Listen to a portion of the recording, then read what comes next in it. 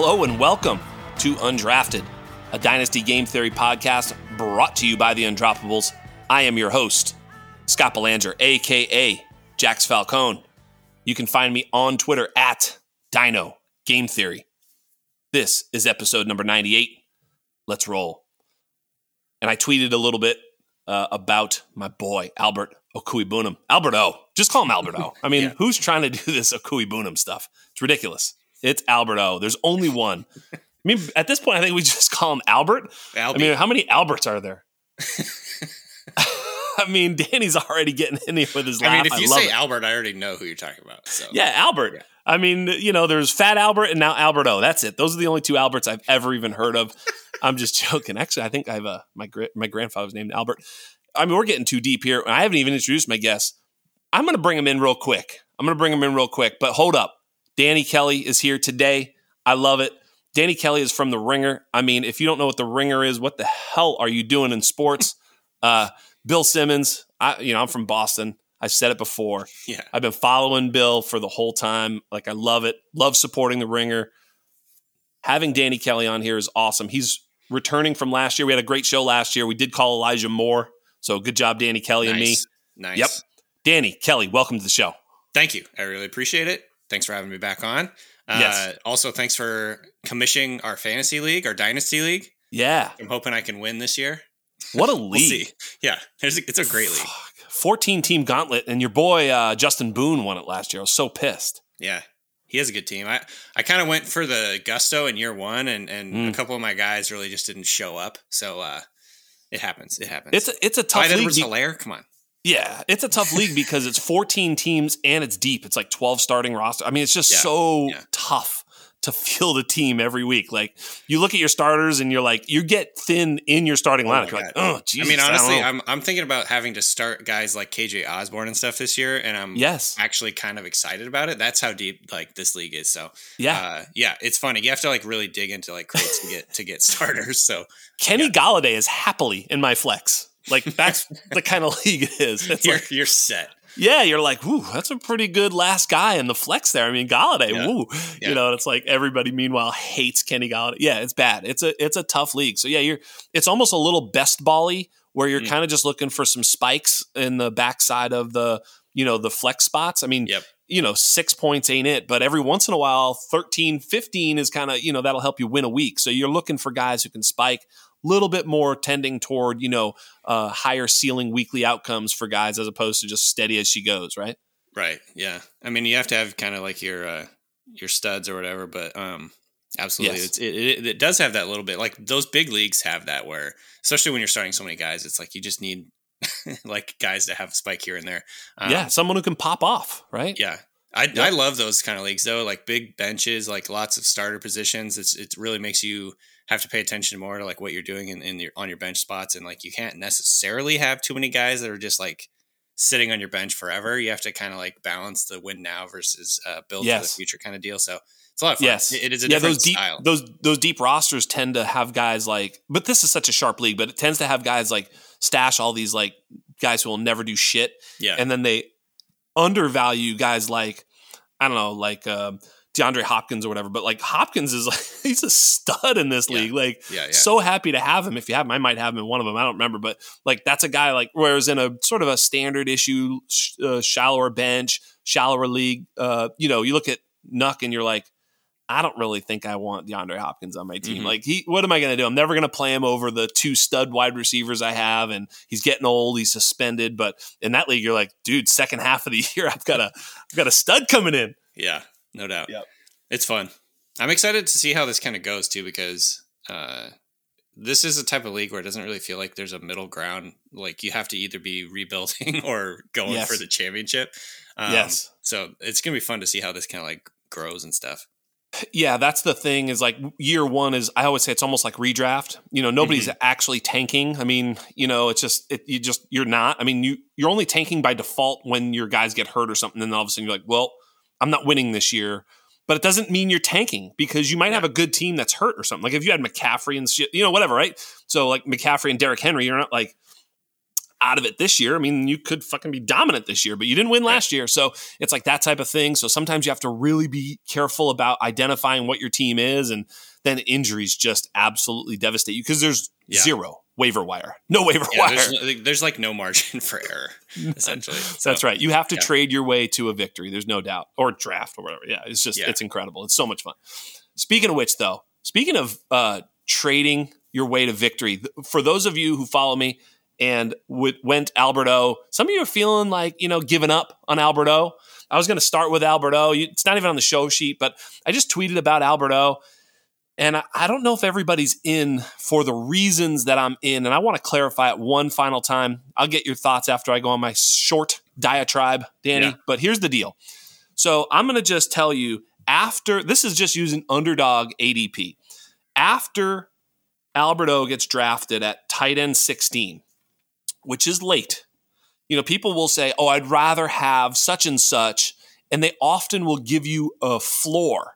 And it's like, there is plenty of floor after that. Like if you're in a managed league where you draft, there's 12 teams. Let's say 20 people 20 tight ends get drafted. I'll even go past the next few and go to tight end 21. Are you ready for this, Danny? This is tight end 21 and on.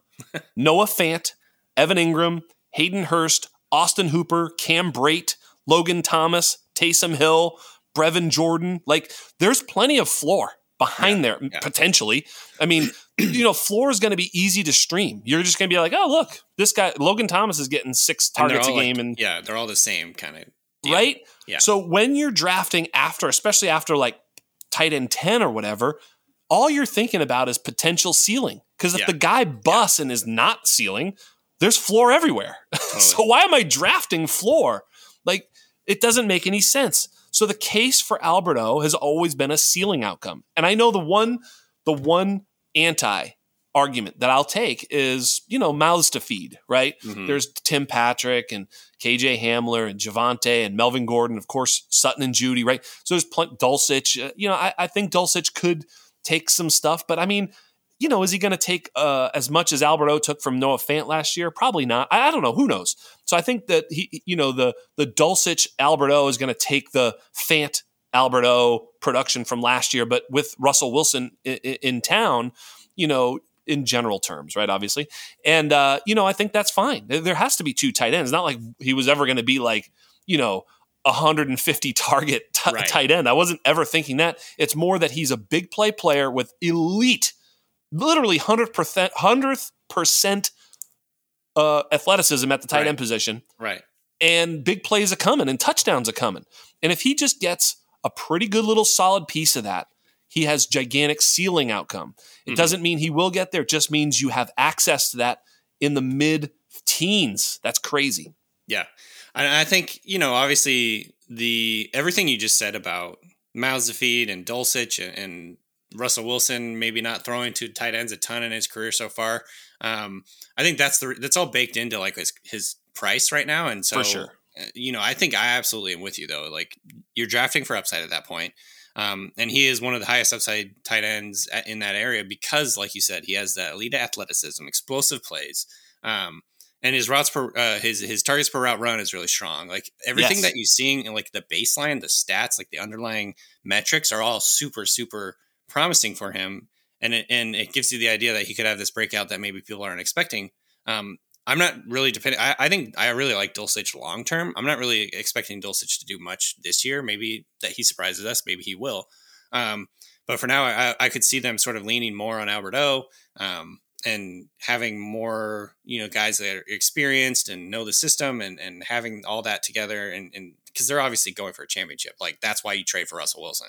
That's why you sell the farm to bring in a veteran. He's like, Wilson's not getting any younger. Like this isn't built for a long term. This is win now for the Broncos.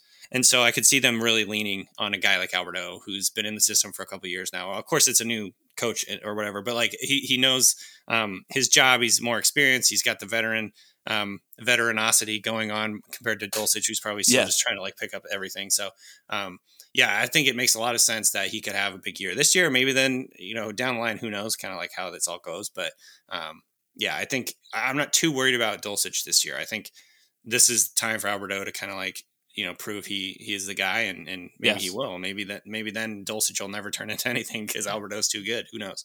Yeah, and I also equated this Albert O opportunity and what he's shown in shorter opportunities, that efficiency and his upside and his athleticism and all those things. I've sort of went back 4 years when I called George Kittle a top 5 tight end, top 3 tight end when he was being drafted in a similar spot after his rookie season. And I wasn't, I was kind of a little bit more bold and braggadocious, so I just called it. I'm not necessarily just calling Alberto. I'm just saying, I understood back then too, even though I was just trying to be an asshole, that, there's a range of outcomes for Kittle, but in his range of outcomes easily was what he became, which was this sort of, probably the best overall tight end in the league. Yeah. I don't necessarily see Alberto as that high, quite frankly. And I don't think I've ever I just said he has access to top 5 ceiling. I don't think he really has access to top 1 overall tight end in Dynasty. I don't think that's there. But, nonetheless, I'll take George Kittle Diet Dr. Pepper. You know what I mean? Yeah. I mean, and again, like everything that you look for a breakout tight end is what Alberto has. So yes, that's right. Might as well put a chip on it. And that's like, honestly, that's the game here is like, we can't see the future. Obviously, you don't want to draft based on exactly what happened last year, but you want to synthesize the information that we have and try and project that into the future. And I think everything about Alberto, like you said, the range of outcomes is he could be a top 5 tight end this year based on obviously like things would need to happen for him to achieve that. But top 5, top 6 is like definitely in the realm of possibility in my mind. Yes. Yeah. I mean, it's, oftentimes there's a tight end. I mean, look at Bob Tunyon. I think he was tight end 3 or 4 when he had like 12 or 13 touchdowns. He had like 60 targets and like 15 touchdowns or whatever it was. Right. Literally, like it was like crazy. He had like less than 60 catches. I think he had like 50 something catches. Like he didn't do anything really, except he had a bunch of touchdowns from a guy who likes to throw touchdowns from the one, Yeah. And I think with I guess bull case would be like, I look at what Russell Wilson was doing during short stretches with like where they're trying to run a lot of up tempo stuff. And Wilson's talked about this pretty much every offseason of his career. It feels like he loves up tempo stuff. He loves just doing no huddle, spread the field out, see what he wants to see. And Pete Carroll and company didn't seem to really love doing that as much because a lot of times it leads to like, you're doing a 3 and out quickly and you're not running the clock. It doesn't match with what you want to do on defense, blah, blah, blah. Right. Pete Carroll's big on like physicality and toughness. Yeah, it's like, he just doesn't think you can achieve. They were playing a different game. Yeah. He doesn't think you can make people hurt when you're doing that kind of offense. Like he's just not part of his whole program, his philosophy. And so, but when I think about the short stretches when Russell Wilson was doing that and when they had Will Dissly in, when Will Dissly has been healthy, he was passing over the middle field quite a bit. Like he was hitting Dissly with like hot reads and things like that when they would have like a blitzer coming, just up the seam stuff. And there was some real promising, obviously it was short sample and small sample size or whatever, but there is that like precedent, I guess, of him like kind of like utilizing the tight end in that type of offense. So and I also think it's a different offense, Danny. And also it's like, I made a dumb comment. Basically, I was like, Tom Brady doesn't target tight ends very much either. Oh wait, except when he had a good one. You know what I mean? Like if you think about it, like what tight ends has Tom Brady made in his career? None except one. Okay, the greatest tight end of all time. Yeah, when he had a great tight end, he threw it to the tight end. You know what I mean? It's like, you kind of throw to the guy who's good and open. So, they've got to be good and open. It's not like, this shitbag tight end, because he's playing with this guy, is going to be awesome. Now, there's a little bit of that, the running back position with Phil Rivers, Tom Brady, Drew Brees, guys who did kick it down to the running backs. But those are a lot of empty targets. They're sort of just wide open in the flat because, it's a dump off.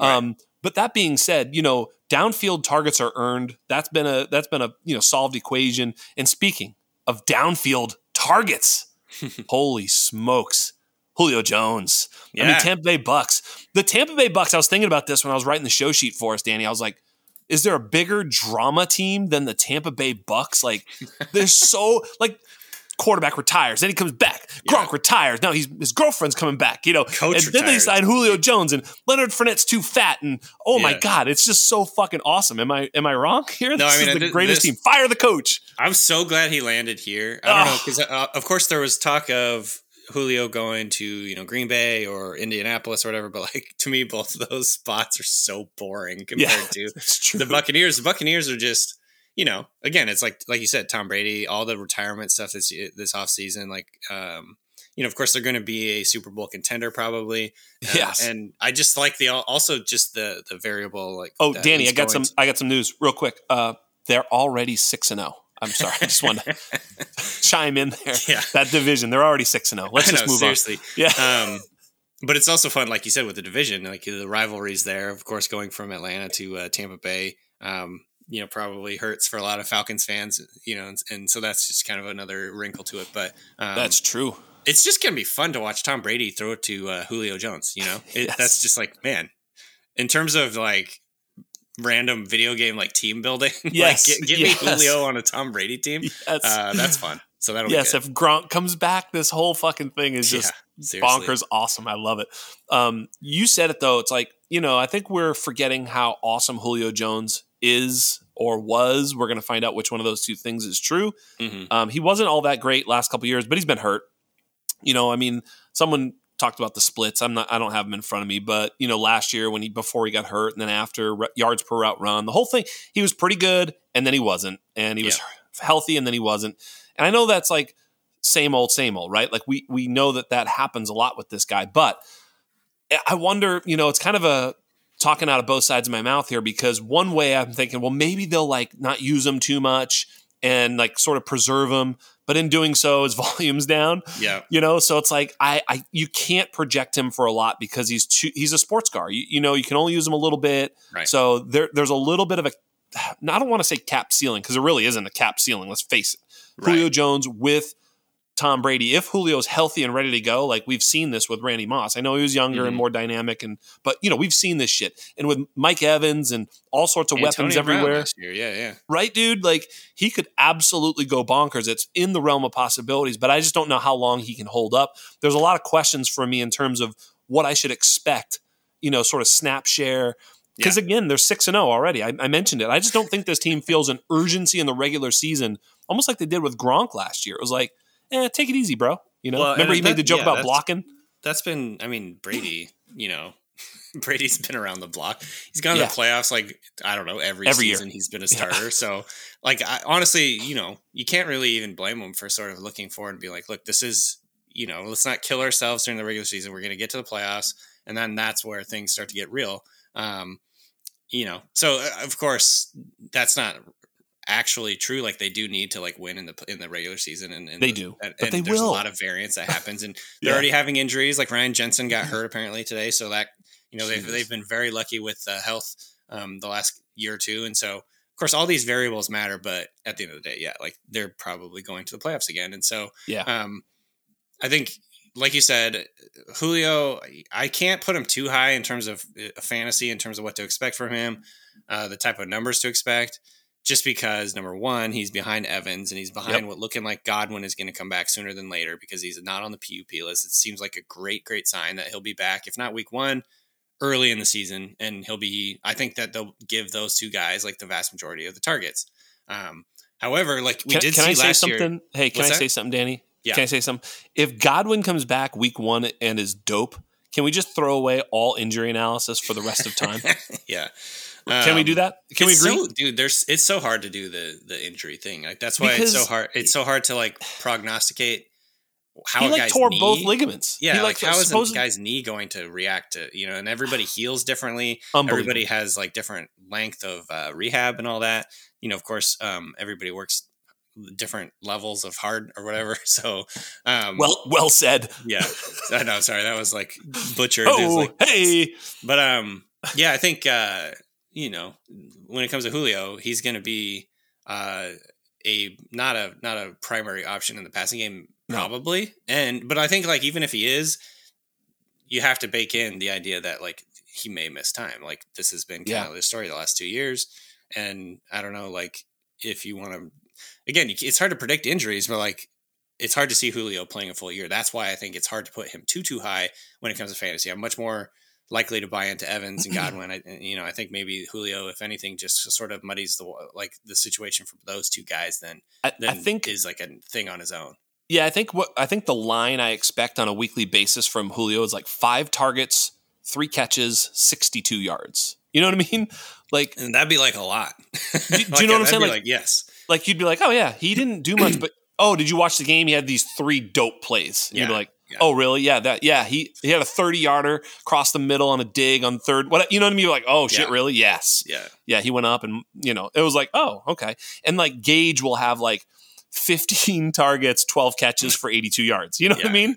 Like, and then Gage is still there too. Yeah, there's just a lot of mouths to feed in this offense. Yeah. Of course, he's going to dump it off 100 times to Fournette. It's so good. They're going to throw it 750 times now. Now that they have, you know what I mean? Like they threw it over 700 times last year, and I was like, oh my God, it's going to be so good. So I think we talked about his ceiling. We talked about his floor. Like his floor, I don't know. Like what do you think what is your sort of, when you think of like realistic range of outcomes, what are injury aside? I mean, let's not, of course, injury is the floor. I get it. But like injury aside, what's the ceiling? What's the floor? If you just had to like put something to it. I think the ceiling would be something like he emerges as like a wide receiver too, and he surprises everybody. He's back to vintage Julio. Of course, he is a little bit older, but he's back to more like close to vintage Julio. And we see a situation like we saw with Antonio Brown last year, where there was times where Antonio Brown was like the number 1 receiver for this team last year, even with Mike Evans and Godwin. I don't know if Julio is on the same level and maybe, like we'll be able to achieve that, but I think that's got to be the ceiling. You got to we've seen what Julio can do when he's healthy. And in terms of the floor, like he's the number 3 or number 4 option in the offense, I think. And he's not going to be consistent. He's not going to be, the primary target. And I look at that more as like, he's like a flex maybe, or like, that'd be like the positive, like nothing more than like a guy you can plug in if you have like an injury or something like that. So if you were in a sort of standard dynasty league, 12 team, start 10, 30-man bench dynasty. Tough question here. Would you advocate spending to try and get him if you needed a flex play for the season? No. Do you think he's flex worthy? Like where like feel good? I would probably try and sell him. Sure, exactly. If I have him. Good answer. Good answer. No, he wouldn't be a target for me, probably. Yeah. No, just because I think there's too many variables. I agree. And you're renting him for a year or whatever. So to me, that doesn't make sense. There'd just be a million other guys I'd rather spend resources on than Julio right now. Yeah, I just drafted him in we do this, it's like an FFPC style where you drop down to 19, draft back up to 27. You know what I mean? So it's like it's a 10-team league. So there's 190 guys gone, or kept, and then you're drafting veterans and rookies in a rookie draft. And it's an 8-round rookie or 8-round draft, I guess. It's mostly rookies, but of course you're filling your roster with other guys. Yeah. I got Julio in the 7th round of that. So that's pretty good. That's fine. Yeah, man. Yeah. So, I mean, I'm thinking about like for sure trying to trade him in that league, right? It's like, right. Especially just wait till he has like a big game or two, and then you can then you can really like maximize that. But that'd be like, that's just my style. I'm not trying to like, I know that like it probably makes sense in a lot of cases to like just go all out and try and win a championship in some leagues, but I don't do it like that. I don't like to trade for guys that are going to be gone like in a year, like that are literally going to be worthless in like a year. I did it last year with Gronk, and I regret it. And I'm like, okay, I should just probably not do that anymore. Don't drop Gronk. Hang on to that guy. He's coming back, you think? Yeah. Oh, what are the odds? Like we're going there. Let's go there right now. Chances Gronk returns in percentage value. I've got my answer. Let me lock it in. Hold on. I'm going to say an answer right now in my head. Hold on. The chances he comes back. Okay, go. I got mine. I think 40%. I said 35. Yeah, it's right in there. Right in there. 35. I thought you were going to go higher. I think that's right, though. I think that most likely he's not going to come back. Me because, too. like, if you looked at, you can never really trust what athletes say or whatever. But totally. Like the interview that he gave to, I think it was Mike Reese from ESPN, and he was like, look, Tom can call and I'll say, hey, it's great to talk to you, but I'm not coming back. Like, I don't know if Gronk would say that if he didn't mean it. I really don't. Yeah. I mean, I don't know Gronk. I don't know like what his like how comfortable he is just straight up like lying to people about it. Yeah. But he really does seem to me like he's like moving on to the next phase in his life. But It's one of those things though, when Gronk sees football, it's like, oh, Gronk see football. Yeah, right, me want play. Yeah. It's like me miss. Yeah. me miss game. I don't know. It sounds like his girlfriend was saying he's probably going to come back. And I love that answer. His agent is already saying he's going to come back. She knows, man. Maybe, I don't know. Maybe they're just trying to like drum up interest in Gronk and keep his name in the news because it helps in your business ventures and all that. Like we saw this with Marshawn Lynch for a couple of years where he kept kind of like coming back and talking about coming back because then he's still in the news. He's not just a retired guy. And it helps your businesses grow. And like, of course, Lynch had the beast mode stuff. And so I don't know what Gronk's businesses are, to be honest, but like, I mean, we don't want to know. In the news. We it don't helps want to be know. like on the tip of people's tongue, like people talking about you. It's got to be good for business. So maybe that's why like they're going to string us along or whatever. But yeah, I don't know. When I was looking at when I listened to that interview, because my first reaction was like, oh, he's coming back 100%. But then watching that interview, I kind of was just like, oh, maybe not. All right, quick second answer. Same percentage. How much do you want him to come back? Like it's 100%, right? I mean, of course you want him to come back. He's like the greatest tight end of all time. Like, do you want that offense with like Kyle, Rudolph, Cade, Otton, and Cameron Brate, or do you want fucking Gronk? It's it's like so much better, you know. So like, all of us who are holding Gronk and Dynasty, of course, want to come back, but whatever. That's not even it. It's about like what's best for the game. Like the whole fact that we could have Julio, Gronk, Evans, Godwin, Fournette, like this whole team with like still Russell Gage and Rachaad White. And I just said the two names, Fournette and Rachaad White. I think the Fournette stuff is a bunch of nonsense with the weight. My buddy Rhinos just tweeted and said, Fournette showing up to camp looking real fat, and he was like fucking yoked. He looked great. It was a great picture of him just coming in, just looking tight, you know? Mm-hmm. So anyway, are you fading or buying Fournette at his, let's talk redraft because we'll get to Dynasty on this in a second, but in terms of like redraft best ball ADP, where's he going? Like, you know, mid-second round. Are you in there? Yeah, I am. I really like I really like Fournette this year. I think, again, it is the things that we've talked about in the last like couple of weeks is like, yeah, it's a little bit like when he came into training camp and it was like 260 pounds and you could see like he looked big. Like, he looked beefy, husky, if you will. Yep. And so there was like a little bit planted like a little seed of doubt. I probably moved him down like one or two spots, but I was not like moving him down significantly because I was like, at the end of the day, it's not how big he is or whatever. It's whether Tom Brady trusts him. Yep. And that was a huge part of the reason he was so good last year. It was a huge part of the reason he was a 3-down back, one of the few backs in the NFL that gets like massive volume anymore because Tom trusts him to be where he wants to be. He was good in the passing game. There was a talk of him having clairvoyance or whatever with Tom Brady. Like he just isn't in the right position where he wants to be. And that's huge because Tom Brady, he's not messing around. Like this is what worries me a little bit about Rachaad White, who I love, by the way. It's the same deal we were talking about with like Russell Wilson. It's like, this isn't like build for the long term. Let's develop young guys. This is like, let's go out and win a championship. And he trusts Fournette to be where he needs to be, to give him an outlet when he's got pressure coming up or, you know, pass protect or whatever it may be. I just don't know if I see Brady like letting young guys come in and like take their licks and learn how to do that stuff when he's getting hit. You know what I mean? So that to me is why I'm so high on Fournette. I think the volume is going to come. Of course, they gave him the money, which matters a lot too.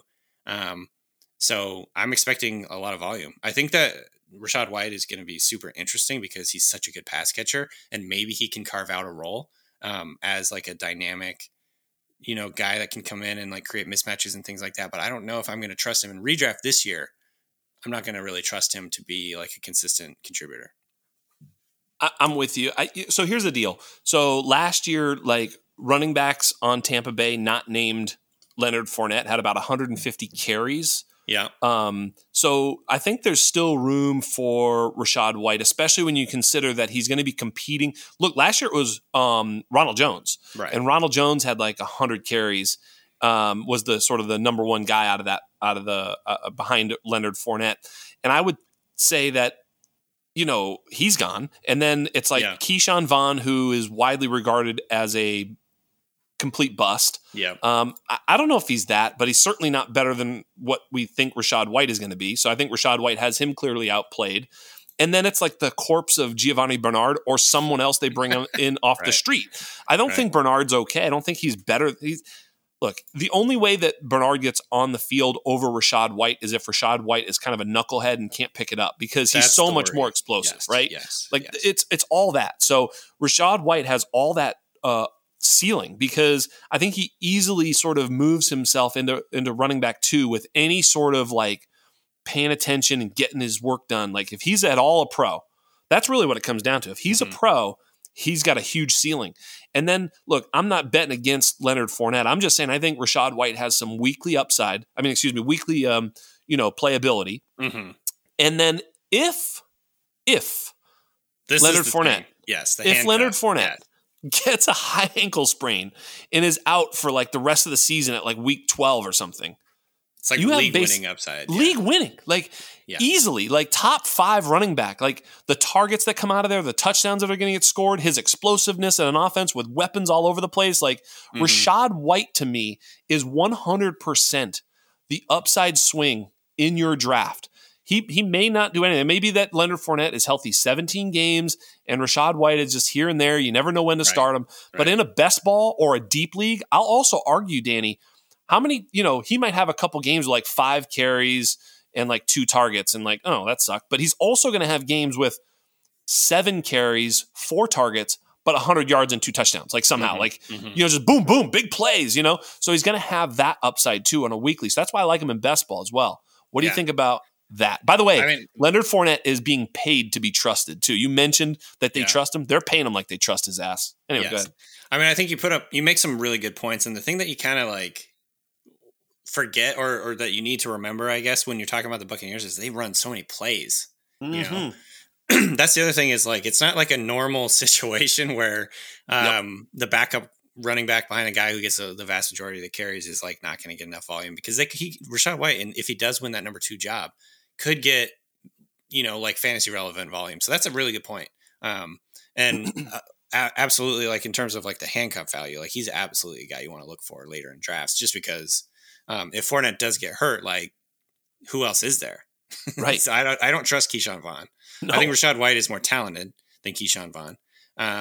And I think Gio is sort of like a wrench in all this because of the trust issue. Like maybe Brady did lobby to bring Gio in last year. Maybe that's still there, and it just kind of injury just kind of messed things up there. But I think there's a lot of ifs happening here with Rachaad White, but I really do like White, and I think his upside is absolutely worth taking a flyer on, just because there's a scenario where he absolutely is like a league winner. Hey, to your point, Tyler Johnson last year was 7th on the Bucs in targets. Mm-hmm. He had 55 targets. Yeah. They run so many plays. They score so many points. They run so many plays, so many passes. There's so much volume to go around. It's Tom fucking Brady. Just search all the teams. Yeah. Just search all the teams and look for the 7th most targeted player on each team. I would be venturing a guess that Tyler Johnson at 55 targets was the number 1 7th target on a team. Maybe I'm too low on Julio now that you say that. I need to move Julio up. I just don't know. Antonio Brown only played like 7 games last year. It's tough to look at him. It's just I don't know what to look at but yeah, I don't know, man. Maybe he could easily approach 100 targets without like playing a lot. Is my point. It's a tough discussion because I think the main thing for me is the injury worry. Yes, of course. And the other thing is vibes wise, Julio's awesome, but he's always banged up and he's never practicing. And so it's just annoying. You know what I mean? As a fantasy manager, it's God, I gotta worry whether to start Julio again this week. The upside is definitely there, and maybe it's worth it because this is Julio. But I will tell you, I drafted him in the Scott Fish Bowl. So best ball, fucking go for it. Exactly. Well, in best ball, you should have been drafting him already because he was free 99 in the last round of your draft. Totally. That was when you're like, well, Julio Jones has just as good a chance of doing anything as any of these other shitbags that I'm drafting here. And the other thing is maybe in this world, I think it was last year. I don't have it in front of me, but it was the target rates were like 18, 18, 18 for like the top 3 receivers in on the team. And so like, shoot, maybe they're going to spread the ball out so much that like Mike Evans, Godwin, and Julio are all kind of like getting the same amount of targets. Like that could happen. I could see that happen. Yeah, totally. Well, and I'm still dubious about this Godwin thing. Like I said, if this happens, I will just forever shut up about all injuries because were you fading him for the most of the offseason and stuff? Yes, because all the people who knew anything about how these injuries heal with the ACL, MCL whole thing, they're like, no way he's back. It's late in the season. Like, didn't he do it in the playoffs or some shit? Like right before the playoffs, like week 17. It was late. I can't remember the exact and it was bad. So it's a bad late. It doesn't make any sense if he's back for week 1. It just doesn't. Right. And if he is. Totally. It's just all this is done. Like James Robinson's back after like 4 months on an Achilles. Like the whole thing is just what is happening stupid. With all that? It's crazy, right? I want to look at I don't know the date here, but yes, it's like I was totally expecting James Robinson to like miss the entire year essentially. Right? Exactly. Like exactly. Godwin tore his ACL December 20th, December 19th. Right. Well, like a few months. Yeah, it's like 7 months. It's crazy. Yeah. Anyway, so that's just ridiculous. So speaking of Rachaad White, in 2022, who would you rather have this year, redraft, best ball, whatever, just this year in 2022, Rachaad White or James Cook? I think James Cook. And the main reason is like, I think he has a real chance of like becoming the team's starter versus a guy like White who needs injuries to happen. And I think Cook is going to have like a real role, a standalone role. And I know people, so like obviously the Bills tried to go sign JD McKissick, like it was a priority for them. They're really pissed when he ended up going back and signing with Washington.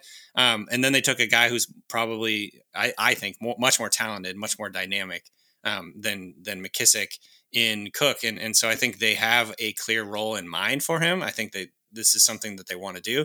I think maybe there's some relation to the idea that teams are like doing a lot more of the cover 2 stuff, like trying to have Josh Allen check down and have to dink and dunk. Maybe they're trying to get more explosive plays out of their running game, slash running backs. I think it all kind of like they're telling us that they want a guy like this in their offense. Of course, for sure. Does that translate to like a fantasy role? That's the question. I think that's why Cook is more of like a mid-rounder versus like a people are getting really excited about him type of deal. But like he was an early 2nd round pick or mid 2nd round pick, and you're on the best team. This is the same discussion. I mean, I guess it's a very similar discussion, but because the Bills run a ton of plays, they are a really good offense. They score a lot of points. So you want pieces of the Bucs offense, you want pieces of the Bills offense. But I think in general, I'd have Cook higher because I think he has a more defined role in year 1. And, there's a chance that he's just better than Singletary and takes his job. You know what I mean? So that's like the thing. And Singletary is still there, and that's going to be like a wrench in, I think, Cook's overall value. And they could end up just splitting time, and it'll be kind of frustrating for fantasy managers. But they're not that different in terms of size. Like Singletary is more compact, but they're both undersized running backs. Like I could see a world where Cook is just a starter by week 7. Yeah. Yeah. I mean, the simple story is the little brother of one of the best running backs in the NFL who went to Georgia, just got drafted by the most pass-heavy team in the NFL in the 2nd round, and he's a pass-catching back. What's there to think about? Yeah. Like, the narrative and the linear sort of thought that it takes you to James Cook is very easy to understand.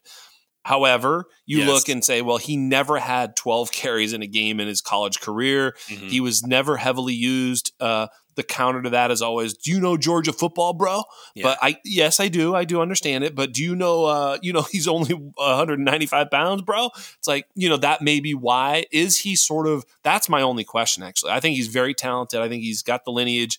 He's dope. He's explosive. The 2 questions I have, one, is he going to be, like, it's almost like you said it. They didn't get McKissick, so they got Cook. Well, what's McKissick? McKissick's not a lead back. McKissick is a straight pass down back. So when you acquire J.D. McKissick in the NFL, you're thinking, all right, dude, pass down back, locked up. That role's locked up. He's got it. Is that what they're doing with Cook? And then the other running backs are the other backs. Like, if that's him, and like even if Singletary gets hurt, they're like, the corpse of Zach Moss comes in and takes empty carries, and Cook is still the pass down back. That limits his upside if he's pigeonholed in that role, which is very possible. That's my one fear. Number 2, Josh Allen. doesn't throw the fucking running backs. I mean, Right. Not at a high volume, not to make him Alvin Kamara, right? He can't get there. Of course he can. It's in the range of outcome, but it's just not very likely that Josh Allen ever just starts to completely target the running back. And of course, the other argument I've heard is he's going to play in the slot. Well, that one's tough because that doesn't happen very often with running backs, especially over, like Jamison Crowder. You're going to tell me he's a better slot receiver right now than Jamison Crowder, and people are like, of course he is, but no, of course he's not. Like, he's a rookie running back. Like, Jamison Crowder is one of the best slot receivers in the world, like probably the top 50 slot receivers in the world. You know what I mean? Like, he's not great, but he's fucking a professional slot receiver in the NFL. So there's a few impediments for James Cook, but man, oh man, you're right. When if you were to tell me like he's the starting running back and getting, 10 to 15 carries a game and all the pass down work, oh my God, that's a big role, right? Yeah. And I think like everything you said, I totally agree with. But in PPR and half PPR, you cannot ignore the possibility that he gets a big piece of this passing game. There's a lot of retorts to that assumption that he'll get a lot of the passing game. But sometimes quarterbacks change. Sometimes they do end up like dumping off versus, taking it and running. Maybe like that's going to be a big focus for Josh Allen because he doesn't want to get beat up or whatever. Like there's things happen, in from year to year where quarterbacks change their philosophy. They change their style. It's like he's not offensive totally coordinator. Yeah, we got a new offensive coordinator. And I think, again, like, listen to what the Bills are telling us. They wanted J.D. McKissick, and then they went and drafted James Cook. Like, these things, I think, mean something, but we'll see how we'll see how much it means, And I think, like, J.D. McKissick never really gets all that much respect. But, like, I mean, I think in the second half of 2020, he was like a low end RB1 in PPR. He was really good. And so like if you could get a low end RB1 wherever you're getting James Cook in the middle rounds, like I'll take that. And by the way, I think he's better than McKissick. Like he's just more explosive. He's more elusive. He's more of a slasher. He's also, by the way, like they don't really have another running back like him. Zach Moss is a grinder between the tackles, like grinder.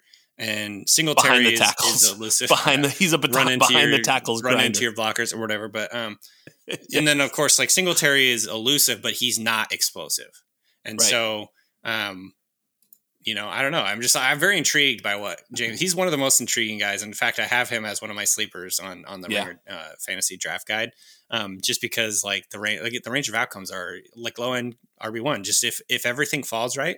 I think he could be an RB1. I'm not saying he's going to be. I'm not predicting that. But I think there's a world in which like that is attainable. And he doesn't need an injury to get there. Yeah.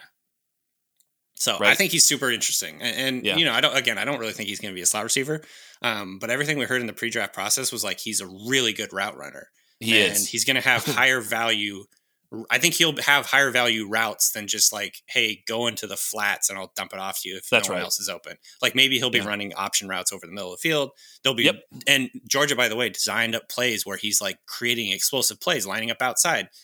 That's not going to be a lot, but like you can definitely take advantage of some of the mismatches that way. And a couple times a touchdown here or there is going to like matter. So, I don't know. He's just really interesting. I can't wait to watch him play. And I love Rachaad White too, but I'm taking Cook over White this year. There you go. Well said. And does that mean that he's also ahead for Dynasty? I think they're right. According to my rookie ranks, which I don't have in front of me right now, but I can pull them up. I think they're right near each other. A couple spots above him. I think I have Cook a couple. No, they're right next to each other. 13 and 14. So there you go. Yeah, 13 and 14 is fair. I think that's actually really, really great. I have them. I have them 11 and 12. There you go. I mean, it's like honestly now, like if I redid it, I might drop Christian Watson down below them or something. You know what I mean? Like, yes. Or Kenny Pickett. This is super flex for me. Super flex, yeah. So I still think you have to have Kenny Pickett. It depends. Like I think didn't I draft Kenny Pickett in our league? I drafted Kenny Pickett in a couple leagues. Like I think he's worth taking a flyer on. Maybe he's never turns into anything great, but I mean the Steelers are a good organization. He's got a good skilled player core around him. Things could be good for him and get to the point where you're like, I don't want to say he's going to be like Christian Kirk or not Christian Kirk, but Kirk Cousins. But like, he has that. that style, I guess, like that archetype of quarterback. Let me ask you this question. It's not on the show sheet. Who do you think has a better chance of starting 12 games this year? Kenny Pickett or Jimmy Garoppolo? That's a really good question. So we've been discussing this on our pod, the Ringer Fantasy Football Pod. I like to plug everything. Please plug away. Basically, like my two co-hosts, Craig and Heifetz, have like a bet now of how many games Kenny Pickett's going to start, because I heard that. Craig, who is a Steelers fan, is convinced that Pickett's going to starting in week like 5 or 6 or something. So I guess that would be like, yeah, and Heifetz anywhere from he's like not going to play 10 games, I guess. But and Heifetz is like, he's not playing a snap. Right. Like I don't know. Like first round rookies play. Later first round rookies don't play quite as often. That's true. But I don't know. First round rookies play. Plus, it's freaking Trubisky. Exactly. Like I don't know. And by the way, I think that they think they're a good team. I think they can win. Yes. And so if Trubisky is just totally fucking it up, I could absolutely see them just turning to Pickett. And maybe Pickett, of course, has to impress. He's the number 3. This is totally Steelers and totally Pittsburgh style. Like make him earn the number 2 job. Blah blah blah. Yes. But I mean, I could see it. I could see him starting half the season. I think like 8 would be what I'd guess. So back to the original question: Jimmy G or Kenny Pickett more likely to start 12 games this year? Jimmy G, I guess. Yeah, that's the right answer, because he's done it, and but like honestly, for what team? Like that's the question. That's the bigger question I have. I think they're really, really close to where you are right now. It would be so weird. I totally see what the Seahawks deciding if he gets released. Absolutely deciding to sign him and see what's going on. But like the Seahawks seem weirdly committed to this Geno Smith versus Drew Lock thing. Yes. They're like all in on these two quarterbacks in particular. I think we call that delusion. It's weird. Like Baker Mayfield was not even really an option. Like they were like, oh, if he gets dropped, we'll sign him for whatever. Maybe. But like, right. They apparently had no interest in trading for Baker Mayfield. Right. And so I don't know, like apparently they really like Geno. I think that the Lock thing was like, let's come in and see what he can do. And if he can really impress us and take his game to a next level. They didn't really think he was given a fair shake in Denver, and whatever, like you could argue for or against that. I think that's fair. But I think it's probably going to end up being Geno. And then, if Jimmy G does get released, which it looks like that's going to be what happens, I guess, like maybe, I don't know. The 49ers are saying they're not going to do that. What about if Deshaun gets a year suspension? What about Cleveland? That would be, I think there's a greater chance of that happening than the Seahawks. For some reason, I don't know why. I just don't really think the Seahawks want to get Jimmy G. I could be totally wrong on that, but I just think they seem weirdly committed to this Geno thing.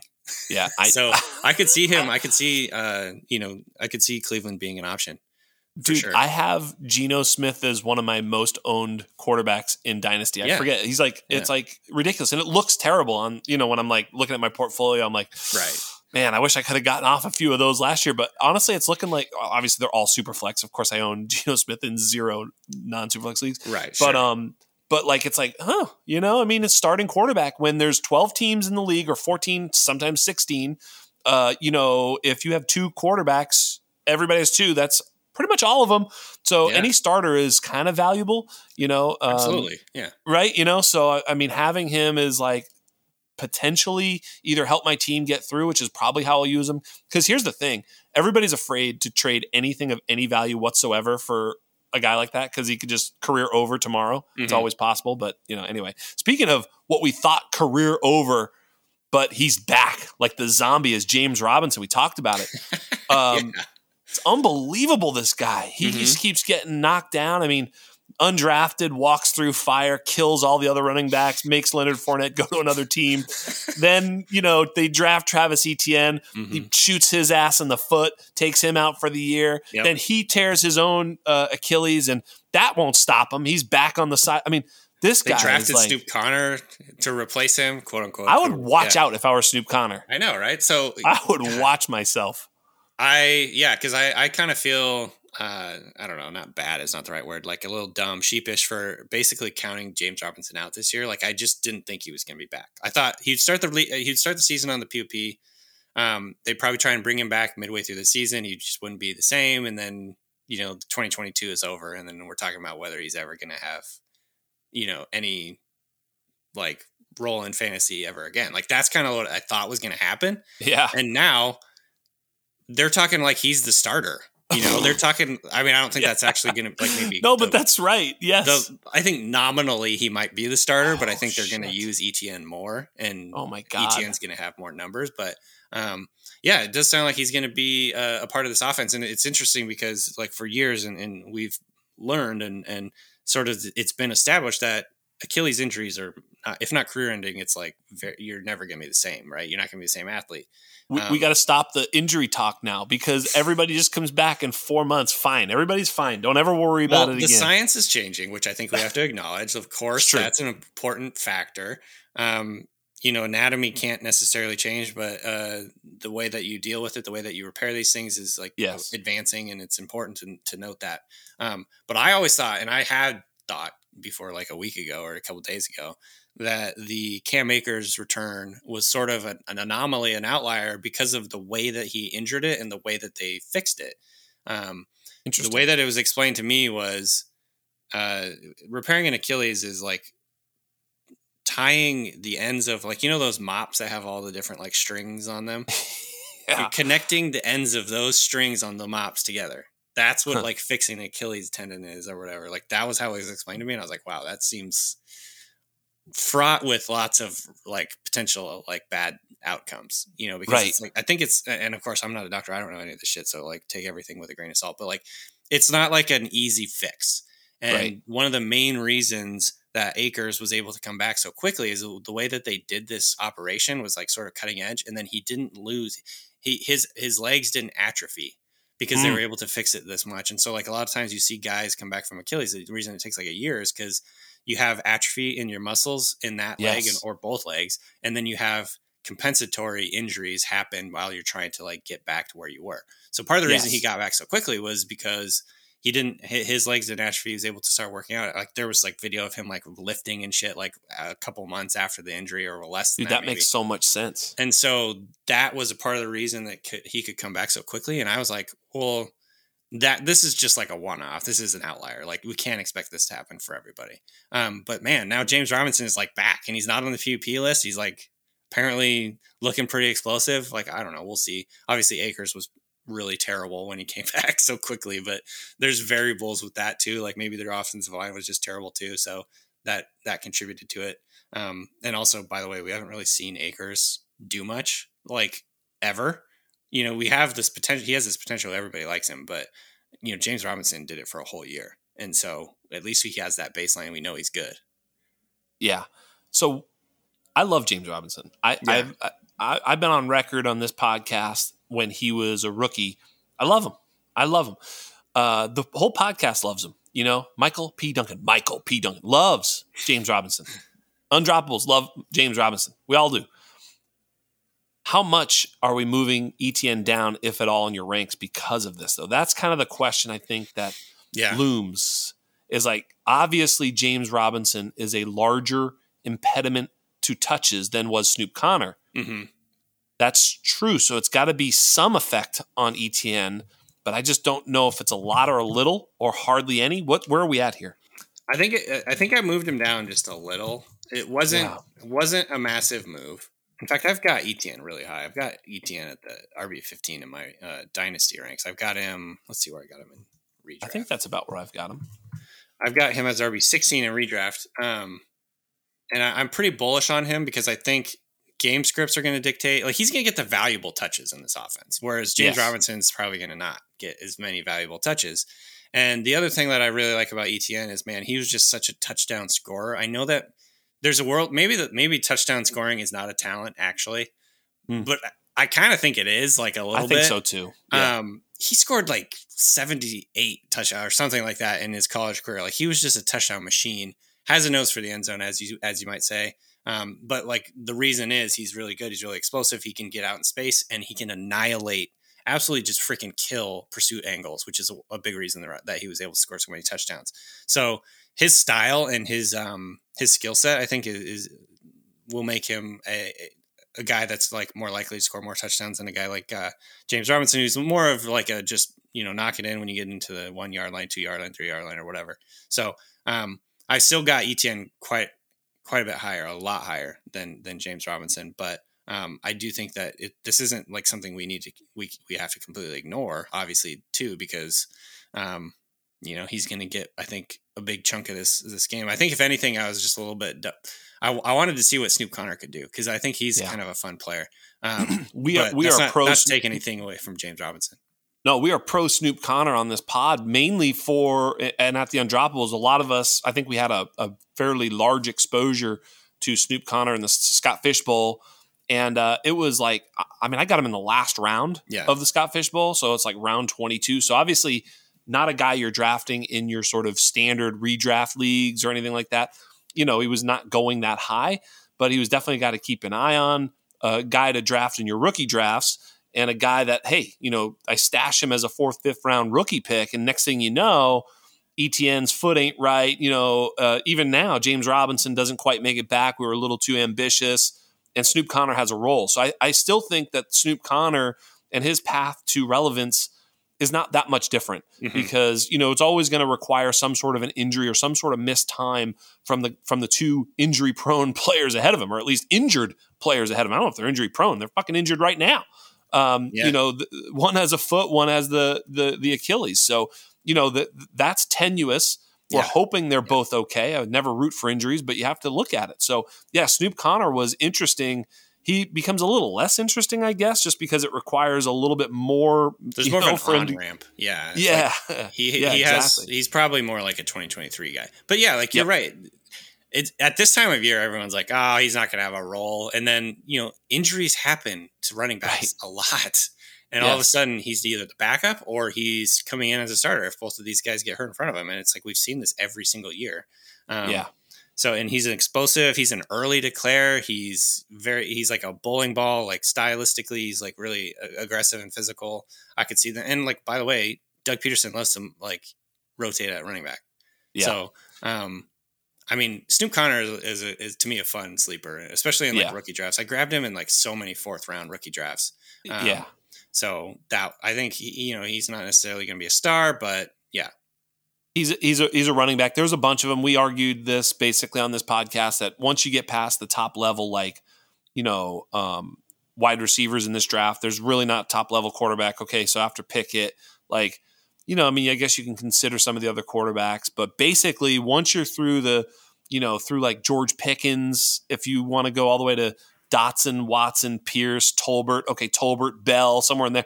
Once that's gone, you just smash running backs the whole rest of the way. Like there's no real reason. And there's just a bunch of them, the Zamir Whites, all of them, Brian Robinson, Snoop Connor, Hassan Haskins. Like, I don't know which one I probably have a pretty good idea who's good or who's bad, but it almost doesn't really matter. It's just whoever finds the field somehow. Yeah. It's like the Khalil Herberts from last year. You just sort of turned out he was the one who got on the field. By the way, Khalil Herbert was a lot better than David Montgomery last year. Yeah. But it sounds like they're still burying his ass on the bench and David Montgomery's going to get all of it. So, well, new coaching staff, right? So maybe that will change. I don't know. Maybe. But you're right. Yeah. Like so Herbert came in and started a couple games while Montgomery was out and he looked awesome. Dope. Like all his underlying metrics were strong. I think better than good. Montgomery.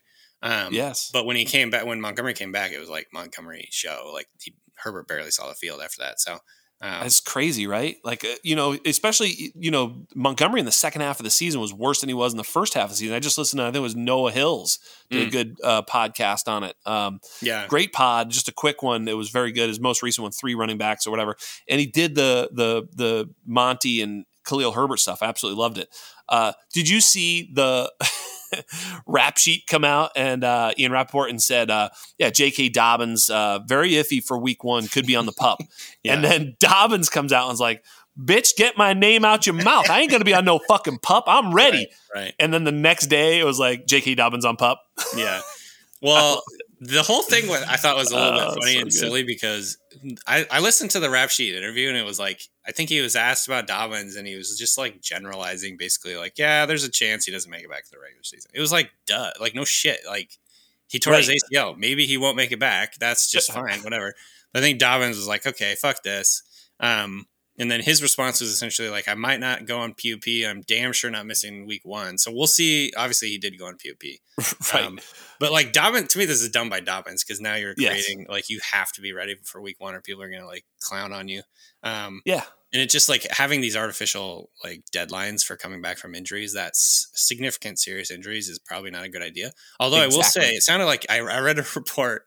I think I read a report on Dobbins that he was like in the ear of the running backs coach all day yesterday, trying to get him to like go out on the field and like practice. And they're basically like having to like hold him back, like hold back your bro from the fight kind of guy. This. Like they need like Dobbins wants to go fight somebody and they've got to like have somebody, holding him back essentially. That's how hard he wants to get back on the field. I think he's pretty close. I think he's going to be ready.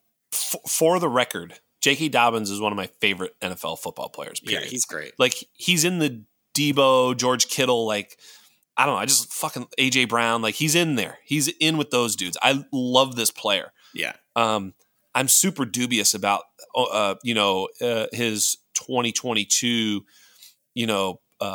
performance. I mean, he already had the passing downside, right? Capped upside in the passing game because of Lamar Jackson.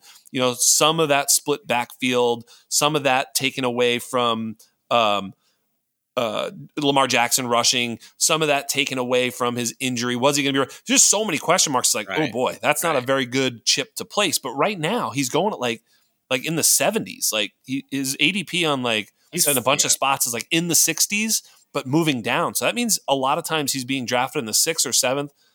That's pretty late. Yeah, are you feeling good about pressing the button on him in the 6th or 7th round? Yeah, I feel like I'm. I don't know what the word is. I'm becoming like a Dobbins defender for some reason. Yeah. People obviously the situation does matter. And I think the idea that he's not going to be super involved in the passing game is definitely worth noting, and it's important and it's not to be ignored. But I just look at him, I'm like, this is one of the most talented runners. I'd love him from a running, just his running talent. Also, the scheme is going to allow him to, he's going to average 7 yards of carry. You know what I mean? Yes. And so, to me, that's enough to obviously he's not going to be a top 10 running back or whatever for me, but I would take him really easily as my RB2 100% because he's going to have so many yards. I think he's going to score a lot of touchdowns. He's just really freaking good. And he's in a system that there's going to be a lot of, volume to go around in the run game. And they're going to, what about the Dalvin Cook, Saquon Barkley corollary of not drafting the guy after the running back the first year after his ACL? Yeah. That is a variable that you have to keep in. And I think that's probably, it's a huge reason why his ADP is where it is. For sure. Right. I mean, if somehow or another he was just 100% healthy and ready to go, I don't know, he's around 3 or 4 back. I mean, it's just easy, like you say, easy. It is something to keep him. There's a lot of variables, like you said. There's a lot of things kind of holding back the excitement, and they're good reasons. I'm still excited though. Yeah. At the end of the day, I'm really looking forward to watching him run. I think just from what I've understand and what I know about him, he's just an insane worker. He's kind of on that I don't know, I'm not comparing him to Adrian Peterson, but it wouldn't be surprising to me if he had a really quick recovery because he's just this insane athlete who's intense. You know what I mean? He's got that dog in him, as we say. To me, he's just I'm if I'm to bet on someone to come back fast, it would be a guy like Dobbins. Of course, the injury was serious, so there's a lot of doubt there. But I don't know. Subjectively, I'm just this guy's gonna dominate this year. Yeah, what was I can't remember the game. It was the bowl game or something where he got hurt. I forget, guys. I'm not a college football fan. Maybe it was the Big Ten championship or whatever. It was some game I saw. It was maybe the national championship. I don't fucking remember. But he got hurt and still had 180 yards rushing. He was dope. He's one of those guys when you watch him play, he's awesome. Sorry for not remembering. All my college football fans are literally face palming right now. They're this fucking guy. How does he have a fucking podcast? Unbelievable. Unbelievable. Dobbins going 6th, 7th round. Obviously, there's some other late round running backs. Let's tell the people some of your favorite, maybe just past the dead zone or even in the dead zone, because actually there's a couple of quote unquote dead zone running backs that I like. In some situations, I've drafted a few, especially like I did go wide receiver heavy in the Scott Fish Bowl, which led me to some of my favorite and not as much favorite dead zone running backs. But I felt okay, grabbing a couple of them. I was between Miles Sanders and Clyde Edwards-Helaire, and I prefer Miles Sanders totally. And then Miles Sanders got sniped, and I took Clyde Edwards-Helaire. And a lot of people were like, dude, Helaire way better than Sanders, even though I have it the other way. But like, to me, I don't fucking know. They're probably both shitbags, but that late, it's like, they both have upside, right? So who are some of your favorite, late round running backs? Or let's start it off. Yeah, I think so. On the Sanders tack or whatever, I actually think it's funny because I've lost like all faith in Miles Sanders for some reason. Yes. Like I thought he was a really good running back coming in. I still think he has a lot of talent, but like the situation just makes me not very confident. So the guy I was going to mention is Kenneth Gainwell, who I think could, in a world, not necessarily be the starter, but I think have like a pretty big role in this offense. Obviously be a big part of the passing game. He's kind of like he's like a version of James Cook, where he's like a very accomplished pass route runner. Yes. He's a good pass catcher. He's basically a slot receiver in college, for a couple season there or two. And, obviously he can run the ball. He scored a lot of touchdowns last year randomly. And so maybe they see him as a guy to use in the red zone, give defenses something to think about because he has that pass catching ability. So yeah, I think he's a very interesting sleeper to me. And of course, if injuries happen, then he could be pushed into like a starter's role. And I think he could handle volume. He did it in college. So Gainwell's a guy that I really like. Not betting on Sanders a whole lot. I'm kind of skipping that Sanders. I've got a couple guys in that tier, like Sanders, Damian Harris, like you said, CEH. I've got CEH quite a bit higher. I actually think CEH will have a good year. And then like Elijah Mitchell, like that little tier of guys, like I'm just like a little leery about. Totally. Leary's a good word. Yeah. But like, so Gainwell's one that I really like. You mentioned Herbert earlier. He's another guy that I think is definitely worth betting on just because we don't know what the situation's going to be. Maybe they're going to have like a committee there. And it seems like Montgomery tends to get banged up a little bit. Isaiah Spiller, for all the hate he got during the draft period, I think is like a good handcuff / guy that's going to have his own like standalone role. Seems like they like him. And I think Eckler is not going to be wanting to have quite as many carries and touches as he did last year. So like Spiller could have a pretty big role. And then the other guy that I really like is Ty Davis Price, who was a player I really liked even before the draft. I thought he was going to be like a really interesting sleeper that would go in like the 5th round. And then the 49ers took him in the 3rd round. And I was like, whoa, because this could be, again, the 49ers, and this is baked into his ADP, but like the 49ers are really unpredictable when it comes to running backs. Of course, we saw what happened with Trey Sermon last year. He basically was a 3rd round pick and then he didn't play. And, he's basically in the doghouse all year. I think there's a world in which Ty Davis Price gets a lot of carries because Elijah Mitchell is not very big and not very not very reliable. He was like banged up in like 7 different spots last year. So like that, the worry that is he's just not got the durability to be like a big time starter. So Ty Davis Price comes in and be like, he's like the hammer, and then, let Mitchell do his outside stuff and pick up explosive plays. But like Davis Price could be like a goal line back. He could get a lot of carries. And finally, I think it's going to be interesting to see what happens with Davis Price in the Trey Lance led offense, where maybe you're doing a lot of like zone read stuff. Maybe like Davis Price feels like he fits there. So I don't know. I just think he's worth betting on late in draft or mid-late, like 10th plus round. Yeah, I mean, you got him in round 15, Ty Davis Price, TDP. We call him the serial killer, because all serial killers have 3 names. Oh, yeah. Yeah. John Wayne Gacy or whatever. They always have the 3 names. So Tyrion Davis Price is probably going to kill Elijah Mitchell. So he's, he's a serial killer. But you got Isaiah Spiller, Kenneth Gainwell, and TDP all in your Scott Fish Bowl team. So I see what you're doing. You're just sort of going out there. Oh, did I? I didn't even realize that, but that makes sense. Yeah, that's your boys. I can tell. I just think it makes sense. Like, that's the type of guys I want to bet on late in a draft. Like, I'd rather have that than some 4th string receiver or something like that. You know what I mean? Yes. Have those guys on your bench. Yeah, totally. And I had look, my list was a little bit earlier of some of the guys I had mentioned. Like, I think Clyde Edwards-Helaire is one of them. Mm-hmm. We both roster Clyde Edwards-Helaire. You got him at the 909. I think I'm at like the 812 or something. So basically late, very, very late. So, people are not into him right now. Yeah. Totally, right? And I get it. I don't blame you. I'm not into him either. But, I don't hate players. I hate ADPs. I don't think Clyde Edwards-Helaire is very good. I was making that case that Clyde Edwards-Helaire was not as good as a pass game player as Jonathan Taylor when they were coming out of college. And people were like, dude, you're a fucking idiot. Well, guess what? No, I'm not. Jonathan Taylor's a more effective pass game player than has been Clyde Edwards-Helaire. He can do more after the catch, I suppose. Yeah. Yeah, I mean, he's not a slick receiver necessarily, but dude, once he fumbles it into his hands, he gone. Once he triple catches it. Yeah. Yeah, I don't give a shit. It's like, he's open and because nobody cares about him, and then he's going to fucking run over your safety and score a touchdown.